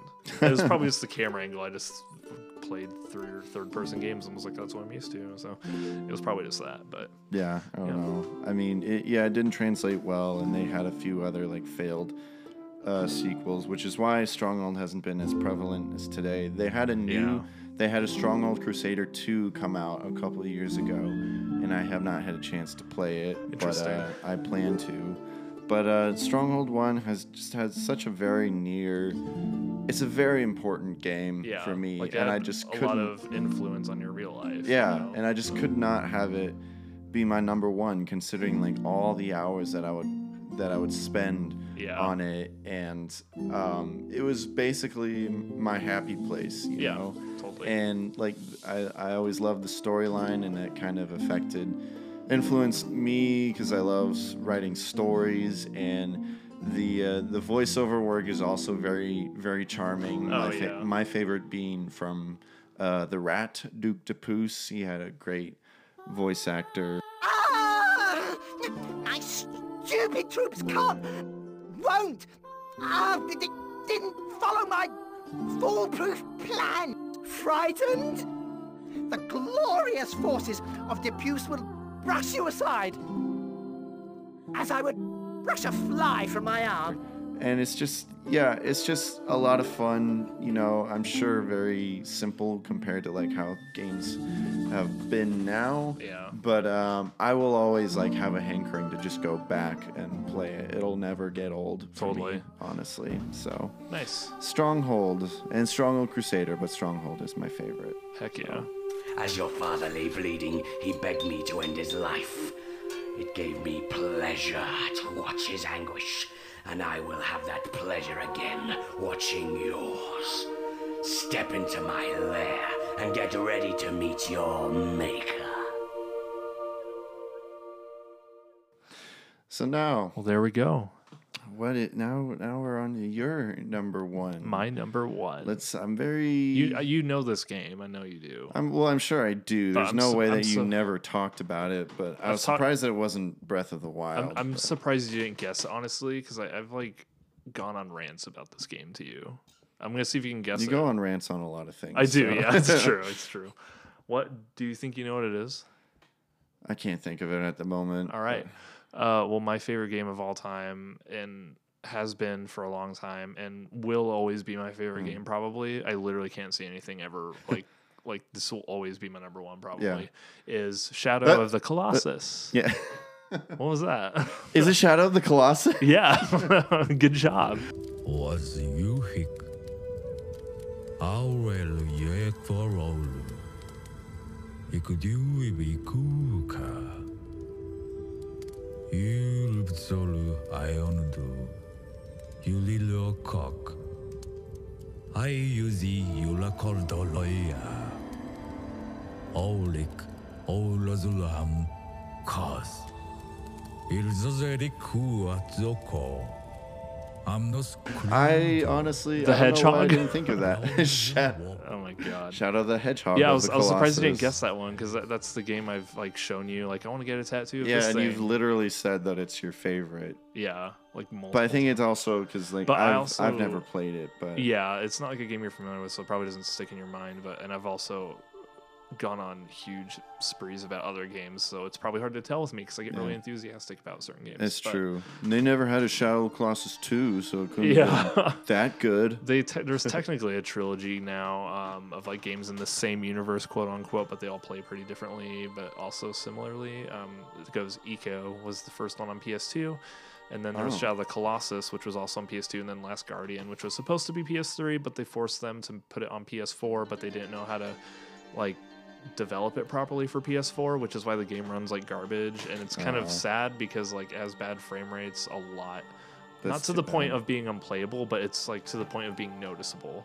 But it sucks because the game is actually really good and had a lot of insanely emotionally impactful moments that like I can remember right now. For The Last Guardian? Yeah, Last Guardian. Yeah, I've seen clips of it. I think it's great, but a lot of people seen gameplay. Like didn't like it, and it was disappointing to see how many people kind of like hated on the design, and I'm gonna defend it real quick for a certain thing, but like this is a good way to point out why I like this studio and how they design games. And they've only made 3, like, and they're working on a new one right now, and I'm like freaking out because now they have a chance to like make a game for a system they're familiar with, and it won't you know, have performance issues. And then comes out PS5. Yeah, and then they force them to port it to PS6. But like with Last Guardian, an example of how they design games. So, and I totally get why people. It's not for everyone. I'm not going to expect people to think this is like fun, but I find stuff like this interesting. So you find the beast in the game for the first time, and like you kind of have to become friends with him and command him what to do so he can help you get through the world. And at first, it's like he doesn't listen to you much, and a lot of people thought the game was like just broken. But it's like you have to command him a couple times before he listens to you, or like you may have to be like jump and he won't listen. But like after a while, like when you guys go through stuff together, like your bond grows, and then he'll like listen to you instantly later on, and not like that much later on, but like after a while you notice like he grows more comfortable with you, and it's kind of like it starts out intentionally frustrating at first because it's like it's just a random beast you met. Like he's not gonna just be your friend automatically. So I kind of like seeing like it shows relationship growth through gameplay as well, and how much he trusts you. Yeah. And then there was like videos of people being like, "Oh, look, I'm telling him to do the thing and he's not doing it. This game sucks." I saw so many videos like that, and it was disappointing because it was literally like the first level of the game. Yeah. And I was like, it's not like that. After like an hour, and the game had really intense like emotional moments. I will tell a quick story. I haven't even gone to my favorite game yet. Yeah, but, I like how we say like Shadow of the Colossus is my number one, and then we start talking about completely different it's game. relevant because I want to connect to the fundamentals of how these people design their games and why they become my favorite. Last Guardian isn't one of my favorite games or anything, but I'm just using it as a quick example, as build up, I guess. But there was a moment where I was playing the game and something crazy was happening. I won't spoil it in case anyone cares, but I was home alone and I was in my room. I had headphones on because I wanted to hear the music because the music was great. I was in my room, and this is when I was living with my parents still, and I literally was like freaking out so much to the point that I was like, no, and I don't do that. I don't, if I'm by myself, I don't yell or talk or say things to a game, but I literally like freaked out so much that I was like, no, please. And it wasn't even, it was like a cutscene because I was like, like something that happened, and I was like emotionally traumatized. And my dad had just gotten home at that moment, and he ran in my room because he thought I was like under attack, and he thought I was like having a nightmare or something. No. And I was like, I'm so sorry. I was super embarrassing, but that's just like, that is just an example. I know what part you're talking about. Yeah, like these games that just, they get to me emotionally somehow. And that's why Shadow of the Colossus is like my favorite game, because it invokes a lot of those moments out of me, especially now it's like I can handle it because I know what to expect, obviously. But the first time I played that game was like the first time I ever had a weird emotional connection to a game where I was like freaking out. And the crazy thing with this game is like there's like 5-10 minutes at most of cutscenes, maybe like 10 minutes maximum of cutscenes throughout the whole game. Yeah. There's not no really one really talks. Yeah, there's dialogue at the beginning when the god guy tells you, but all he ever says is go kill this thing now. Yeah. It's not like story really. And then there's a thing in the middle where they're like, something's happening, look what's happening, and then it goes back, you don't see him for a while, and then it comes back to the end of the game, and then it's relevant again. There's like 3 major cutscenes in the whole game. The first time I played this game, and I'll talk about the ending for this one because it's been out since the PS2, and they made a remake a couple years ago. It's a like classic. People know. And just mute for like 30 seconds or a minute if you don't want to be spoiled for Shadow of the Colossus at the end, but I'm going to talk about it. I'll go to this time point on the screen. If only we could do that. But so this game ends with you becoming a Colossus, becoming evil, because it turns out the whole time you were killing innocent creatures that actually weren't evil, and every time you kill one, these things, black evil spirit things go into you, and you never really know what it is, and you're just like, okay, that's just what happens. And at the end of the game, and you kind of notice throughout the game, your character is like slowly starting to look a little more grimy, and you just assume it's like, oh, he's beaten up, he's dirty, but then like at one point you can see he has like black veins subtly, and it's just like there, like in the game, he's just part of your character, and you're like, that's weird. And then by the end of the game, he just looks like gross and kind of evil. Yeah. But it's because you're absorbing all these spirits by killing these innocent creatures that are defending themselves from you because they're just sleeping when you approach them, and this god thing that's talking to you the whole time was the bad guy, and he used you to revive this big evil spirit, and then you get to control this big evil spirit at the end of the game to try and kill these people, and they basically kill you, like the people that were there to like try and stop you from doing this because you were just a boy trying to save your girlfriend. You didn't know killing the Colossi would do this, but this guy tricked you into saying, I'll revive your girlfriend if you kill these things for me, and he successfully manipulates you, and then the elder people that show up cast this spell, and you start to turn back to normal as it sucks you back in. And the end of the game is you looking at your girlfriend who is still dead and just running towards her, and you can do it for as long as you want, but the thing is sucking you back and you can't reach her, and you just eventually have to let go and get absorbed by the thing and like basically die. And it's and you're playing it through gameplay the whole time though, which is like the part that got me as a kid, because I was like, am I supposed to be able to get to her? And I remember games saying, I was like, no, and I thought I lost, but it was just how the game was supposed to end. Yeah. And I remember like actually crying. I didn't get the good ending. I was probably 15 or 16 when I played it for the first time, and I like legit like cried. I was like, because there's literally this scene where it's just like him like looking at her before he like gets like, it's like he did all of that for this girl, and it was for nothing, and he ended up being the bad guy unintentionally even though he had good intentions. And all of this is told through like 5 minutes of dialogue and 3 cutscenes throughout like a 10-hour game. Wow. 12-hour maybe. It depends how fast I can beat it in like 8 hours now because I know how to beat everything. But the first time I played it, it probably took 15. Yeah. But it just had such an emotional like experience for me that I had never felt from a game. And even when I still play to this day, I still get goosebumps at that part. I'm just like, this is like no game like emulates this kind of like raw emotion for me. And that's just like story stuff. Like the gameplay itself is although to some it can be seen as kind of tedious, I think it emulates what you're going through in the game really well. Like to hold on to things, hold on to the monsters as they're shaking around. You have to hold the button. If you let go, he lets go in the game. So you're like gripping your controller as much as you can while it's shaking you around because you're like, oh, don't let go. And it's like stressful when you see your stamina meter going down, and it makes you feel like Spider-Man, you know. But no, it makes you feel like what you're experiencing in the game, which I always liked that kind of like simulation aspect of like, oh, grip, you have to hold it to grip, and all you're really doing is climbing a thing and stabbing its weak spot. But the way you have to figure out how to get on them, it's hard. The first time I played that game, it's really hard to figure out what to do.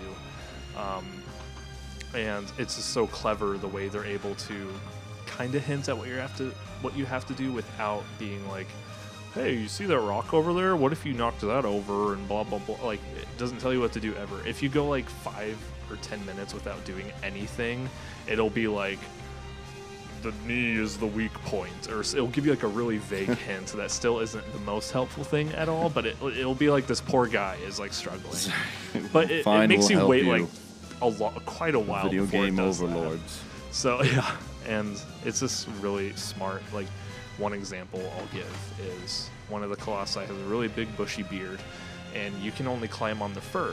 You learn early on, so you can't climb on their armor. You can only climb up their fur. And this guy, he has armor on his legs, so you can't just run up to him like the first Colossus and grab his legs. You have to find a way to get up to his torso or his head or something. And it's like, what do I do? And you see a little cave, and it's like, there's nowhere to go. I'm going to go hide in this cave and wait, and hopefully something happens. And then he goes over, and then he like bends over to see you in the cave, and then that's when his big long beard hangs down, and you can grab that. Sorry, my charger fell. It's all good. But it's kind of like figuring out what to do without knowing what to do. So it's like, oh, maybe I can go hide in this cave, and he has a beard, so like I can't get on his legs, so I need to get him to bend down somehow. If I go in here, he'll bend over to look at me, and then I can jump out and grab his beard, and then I can climb. It's just that thought process is the most satisfying thing ever, especially when it works. Yeah. And there's even But you just kind of figure it out for yourself, right? Yeah. You're not told to go in the cave. It does not tell you at all what to do, and the only way the only thing you're doing in this game too is like it doesn't even tell you where to go to find them. A lot of this game is exploring a big empty void world that has no life in it, no animals or any, except for salamanders, which you can collect to get more health. The game doesn't tell you that, but sometimes you see them and it's like, that looks interesting. Yeah. So it's like you kill it and then you notice, oh, there's a glowy thing, and then that's kind of when you learn, oh, these things will increase my health. It never teaches you that in a tutorial. It just seems like that's like something I should grab probably. Video game logic. Or there's like fruit and trees, thing. and you learn that increases your stamina if you eat them. But it's never like, oh, what if you shot the fruit in the tree and ate it? It's like something that looks like something I could shoot. And it's you figure everything in this game out for yourself. A lot of people who play it for the first time don't even know that you can eat salamanders or eat the fruit in the tree. They just go the whole game without doing that. But it's like if you figure that out, it makes it easier because you can increase your stats in a way. And so since it's so open world, can you fight the monsters in any order? That's the thing is no. But that's what's the way it works is that you hold your sword up, and so it's like you hold your sword up and it only works in the sunlight, and it'll be like scattered lights, and you have to point it around until it focuses into one beam. Mm-hmm. And then you're just, okay, I go in this general direction. And that's how you find out which one you have to go to. And they can't do it in any order because of difficulty progression. So like as just a game design, it makes sense for me. Because if they did a thing like Breath of the Wild, they would have, like, Breath of the Wild made all the dungeons equally difficult. Yeah. So you could do it in any order, but there's no like, oh, this is the hard one, you know? So with this game, like, if you were able to do it in any order, it's like, what if you did the really hard one first and then did the really easy one last? And it would be kind of weird. And I always liked the idea of possibly being able to do it in it. You kind of can later on. There's like a time trial mode where you can refight them in any order you want. So technically you're able to after you beat it. Right. But from the get-go, it's just like, all right, focus your light. Oh, kind of go somewhere over here. And then you get there and it's like, now where? And it's like really vague, but it kind of just gives you an idea of where you go. And you have to find your way to it. Mm-hmm. And a lot of people who don't like the game kind of criticize that it's just really boring. Like you're just riding a horse for like hours through a world with nothing in it. But they wouldn't like Red Dead Redemption 2. Yeah, then. But I love the environment, and it's such an interesting like world, and it's really drab and depressing, and it's not really colorful, which for me is usually I don't like. But in this game, it fits the mood so well. Yeah, like, I feel like it would be weird. It works with the atmosphere. Yeah, because it's just a sad, like ominous game, and then it's mysterious. And but in the remake for PS4, like there are times when it's legitimately like one of the most gorgeous games I've ever seen, like especially in the forest and the lighting engine they use. It's the best looking game I've played, probably like tied with Red Dead 2 in my opinion. The remake is great. It encapsulates the original perfectly without sacrificing anything or changing anything. But it improves it. They tried to add like a new control scheme, but you can just use the original one, which I like way better. But it's just a really great game, and I think it's the epitome of game design because it's able to entice a feeling in you where you figure out what to do without text or words or anything telling you what to do. You look at the environment, everything is so intentively designed and everything has an intention, and there's a lot of things that you can go the whole game without knowing, or maybe you figure something out for yourself. Like, it's just really cool, and there's different ways to beat some of the bosses too. Like there's one where you can there's like a tunnel, and you can either hide in it and hope that the thing bends over so you can grab onto its tassel thing, or you can ride the hill on the horse, jump off your horse and grab onto its tail or something. And so it kind of has that dynamic too, where it's like there's not always just one way to do things. Even with bosses where it seems like there is only one single solution, you figure out like, oh, well, what if when I grab onto a sword and he's raising it, I let go and then it flings me in the air and I can lay it on his head? That's like a speedrunner strategy, but you can do stuff like that and it works, and it's super cool. So that's a lot of the reason why this is my favorite game, because it is able to sort of be like this open world, like ominous, like lots of interesting exploration, but it still has a really perfect progression of difficulty, and it has a good amount of freedom and letting you figure out how to do things yourself. It has an incredible story without shoving cutscenes in your face, and it's not incredibly complex or anything. Yeah, and it's a simple story, but it's so emotionally impactful, and it's probably my favorite story told in a game, or at least my favorite way of a story being told in a game. And I'd even mention the music. It's my second favorite soundtrack behind Metroid Prime, but the compositions and the orchestras recorded for this were like unreal for the time, like insane, like Lord of the Rings level for me at points. Yeah. Like the melodies that they come up with are just so good. And it's even kind of dynamic where it's like starts out a little chill during a fight, and as soon as like you climb onto it and the game is like, he knows what he's doing, then the game, like the music like starts getting more triumphant, and it's like, it's just so good. And if you fall again, the music goes back to being pretty chill and stuff. So it's just really well designed in every aspect. Like everything was thought so thoroughly. It performs, and not the PS2 version, but like the PS3 and the PS4 version are like, they run very smoothly. They look beautiful. Everything's like physics based, so it has this really real, like intense feeling to it when you're trying to climb and like fight things, and it's stressful in the perfect way too. My throat's getting really dry, so it's hard to talk because I'm talking so much. But Drink some bubbly. For real, it's all gone. Oh. But it like when you're climbing on something about to get to the top, but your stamina meter is like really low and you're almost there. It's like, it's so like stressful. And even me, who's played it like probably literally 10 times, I still have moments like that where I'm like, no, God. And yeah, there's a lot I could talk about with this game, and even the like I want to get a tattoo based off this game, which is, I've shown it to you, the weak spots that show up on the creatures where you have to stab them. The symbol that shows up there is like this really cool like tribal looking symbol thing, and I want a tattoo of that. And it kind of is like a symbolic thing of like, oh, my weakness, aha, blah, you know. It's corny, but like this game Stab me has on like here this, on my arm and I'll die. This game always had this like kind of metaphorical meaning to me, which oddly enough was kind of used as a huge metaphor in an Adam Sandler movie, Reign Over Me. Oh, and it's not a funny Adam Sandler movie at all. I was just thinking about it yesterday. Yeah, that Shadow of the Colossus is like kind of a weirdly big part I forgot of that that movie. there's like kind of like a weird promotion for it almost. I don't, because it came out a while after it, so I don't even know if it was meant to be like, I don't think it was a product. It could have been a product placement, but I don't.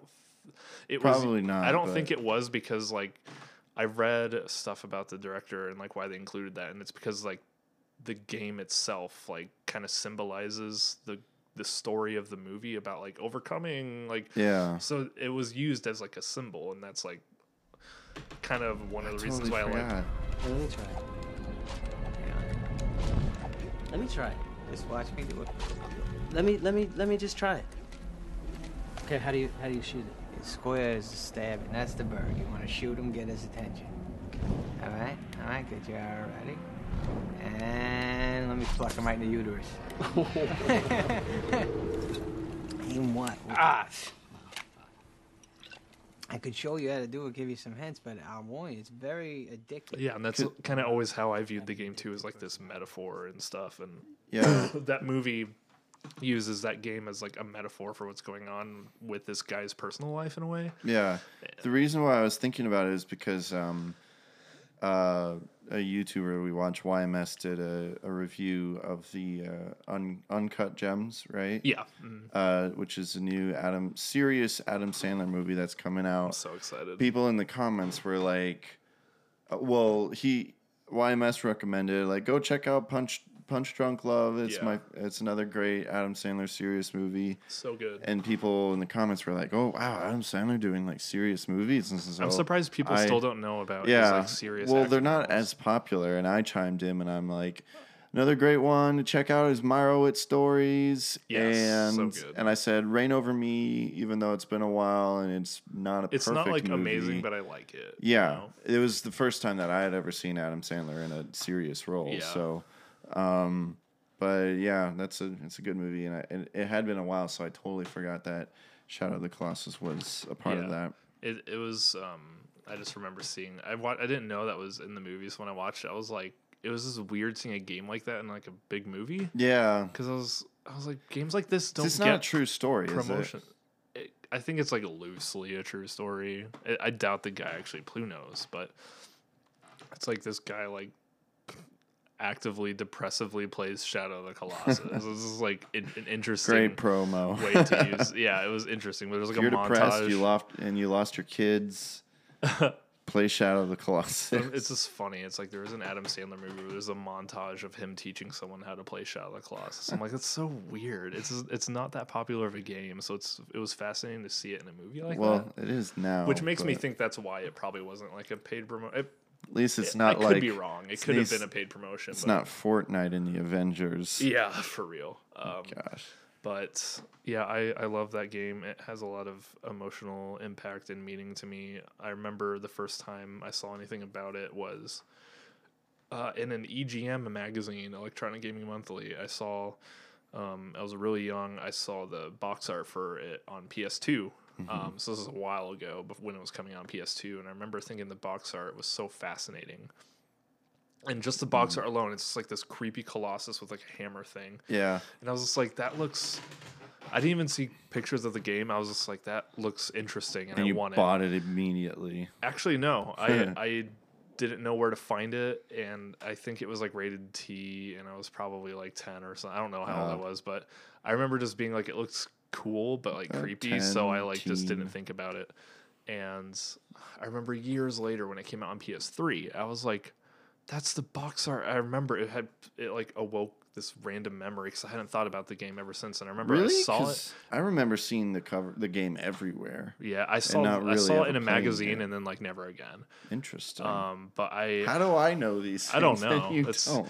But I saw the PS3 version at a GameStop, and I remember instantly being like, "Why is this familiar?" I was like, that's that one game I like saw a picture of in that EGM magazine as a kid, and I was like, I just bought it not knowing nothing about it, and I went home and played it, and I beat it in like 2 or 3 days, and your life was never. And the I know same. I do this a lot with things, but this is my longest lasting, like actually my favorite thing of all time. The second I beat that game, I was like, this is the best game I've ever played.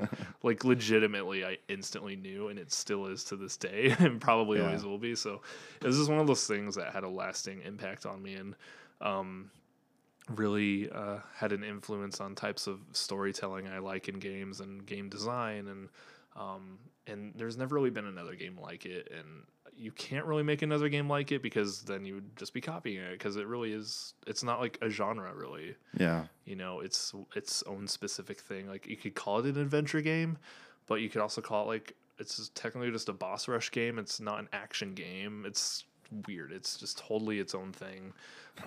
It's like has puzzle elements technically, since you have to figure out how to kill a thing. It's not just slashing your sword, and I could go on and on, but my final statement on it will be, I think it is the game that has the most genius game design, and the visuals and music and just everything come together to make an experience that I don't think a game will ever give me again.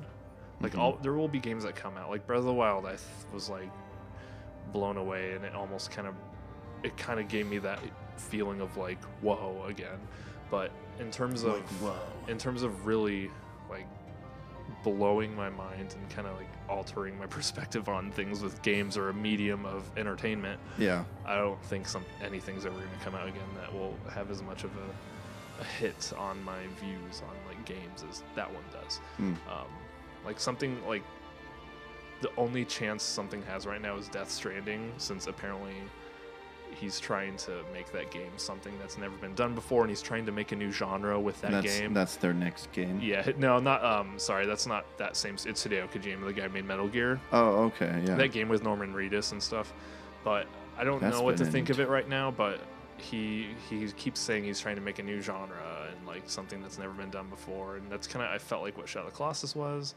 So I'm kind of hoping, I like when things do something I've never experienced before, so that's, I get excited for that, and hopefully it's done well. But I'm always out to support games that actually want to try something new and interesting, even if a lot of people think it looks boring and stupid, because a lot of people think Death Stranding looks boring and stupid, and I don't blame them, but a lot of people also think and thought Shadow of the Colossus looked stupid and boring because it's just riding around in a field with a horse, following a light, and then killing a thing. I mean, it's very simple, but yeah, it's super simple. That's kind of the beauty of it. Exactly, and that, again, we're going back to the statement I made earlier of how I love simple premises with,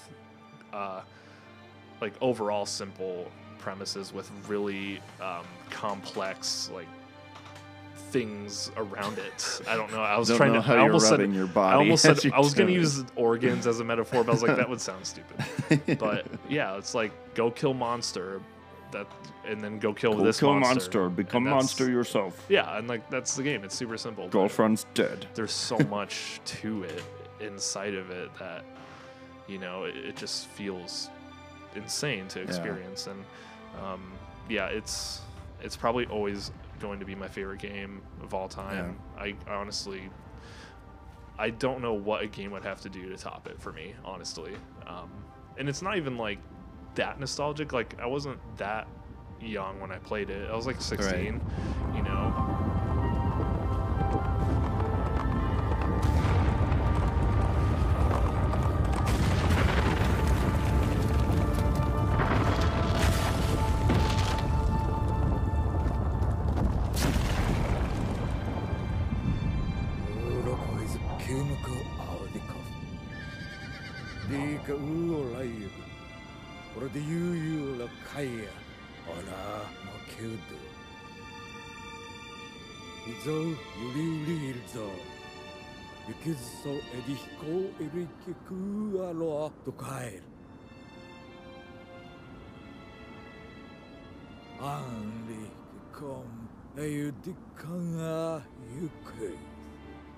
Definitely. I am a bit jealous that like that you have such an emotional connection to that game, because I don't think there's been any game that has like made me cry. Yeah. Honestly, I think the only thing that not came even Red close, well, Red Dead 1, I think I came close to it with the spoiler warning when John Marston was killed. Yeah.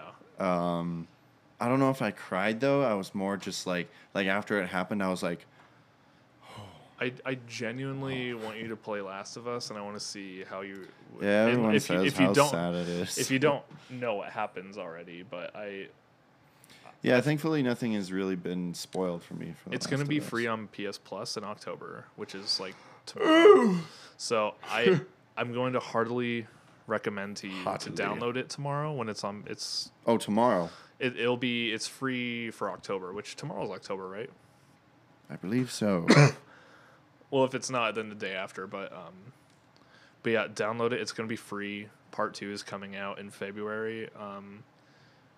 The game itself is pretty. Yes, tomorrow's October. It's kind of just like a horror, like shooty, third-person action game, but its story is so good. I don't think it's like an amazing game. It's a good game. It's like a good survival, like horror, like kind of game. But if it were like a movie, it would be a pretty good movie. But I still think it's a really fun game to play. There's a lot to it.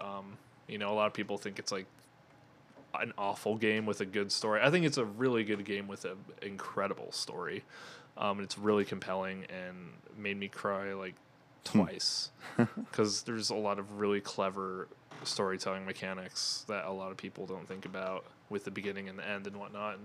And I love it. I would say if that doesn't make you cry, I would honestly be kind of surprised, especially since you haven't had it spoiled for you yet. You could actually like experience it without knowing what's going to happen. Yeah. So, like, yeah, I think you should give it a shot. I'm curious to see what you think.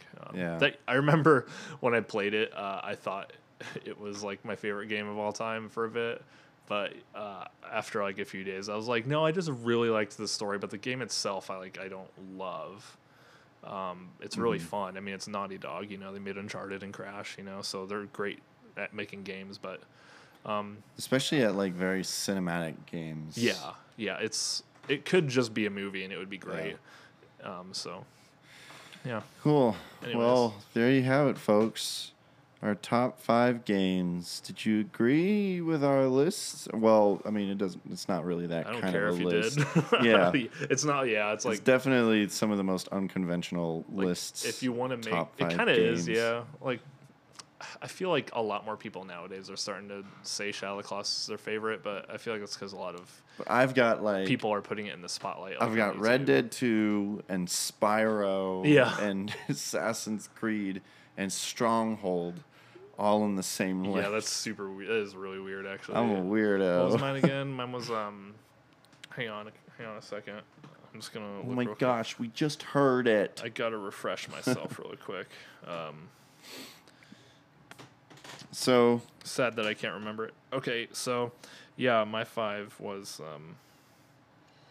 Xenoblade Chronicles, which is like a JRPG, Majora's Mask, a Zelda game, like action puzzle, Metal Gear Solid 3, a cutscene heavy stealth game with really complicated story, Metroid Prime, first person puzzle, no story kind of game, and then Shadow of the Colossus, which is like its own. So yeah, I had a pretty diverse list as well, which I like.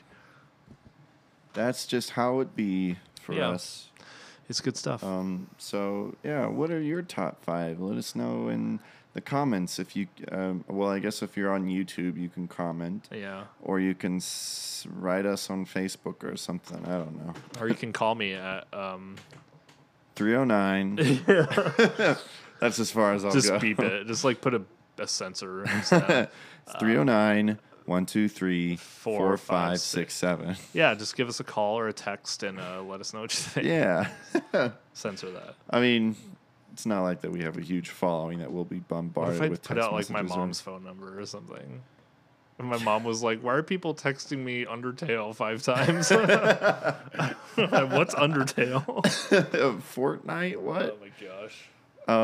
So speaking of things that make you cry, I have a recommendation. Do it. I was debating whether I wanted to use this as a recommendation because my last recommendation was a TV show, and this is going to be, but I'm just going to be true to my heart, just as Mulan taught me to be true to my heart. Nice. Must be true to your heart. You remember that song? Stevie Wonder did it for the Mulan movie. I only watched Mulan like twice as a kid. Oh, well. I need to watch it again. I remember liking it, but I don't remember the songs. Anyways, sadly.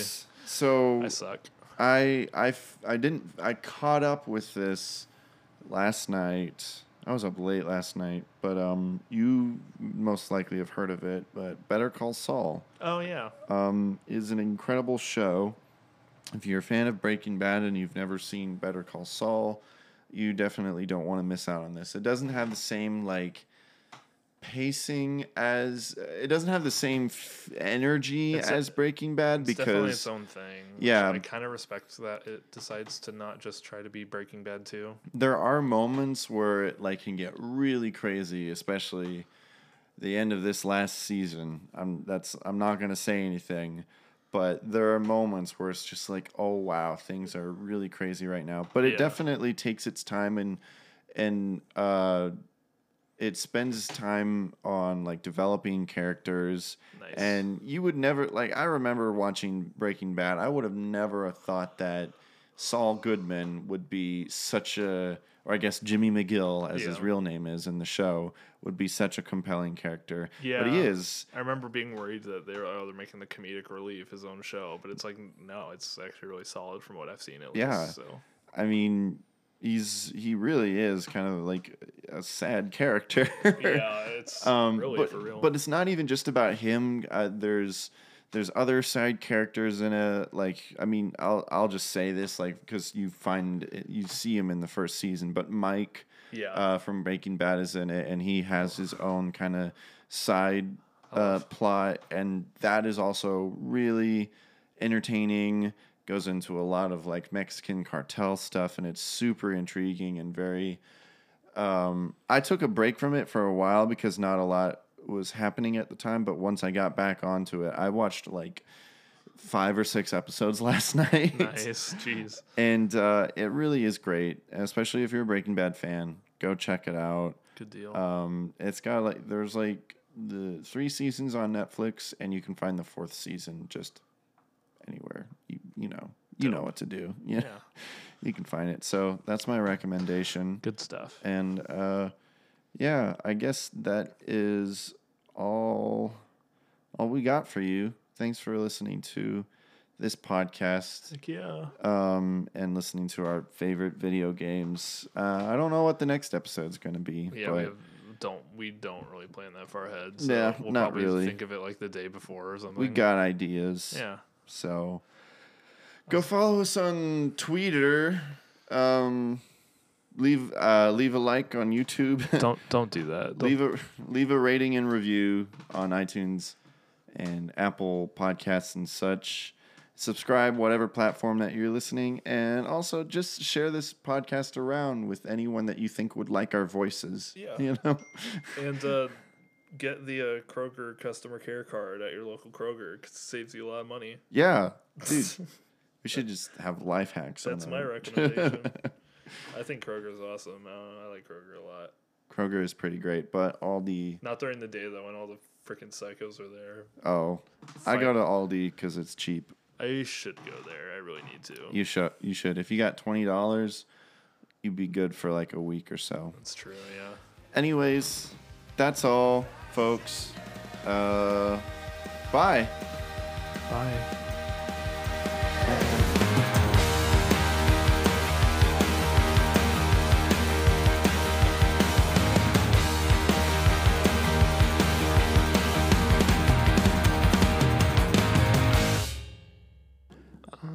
I'm an octopus. Oh my God.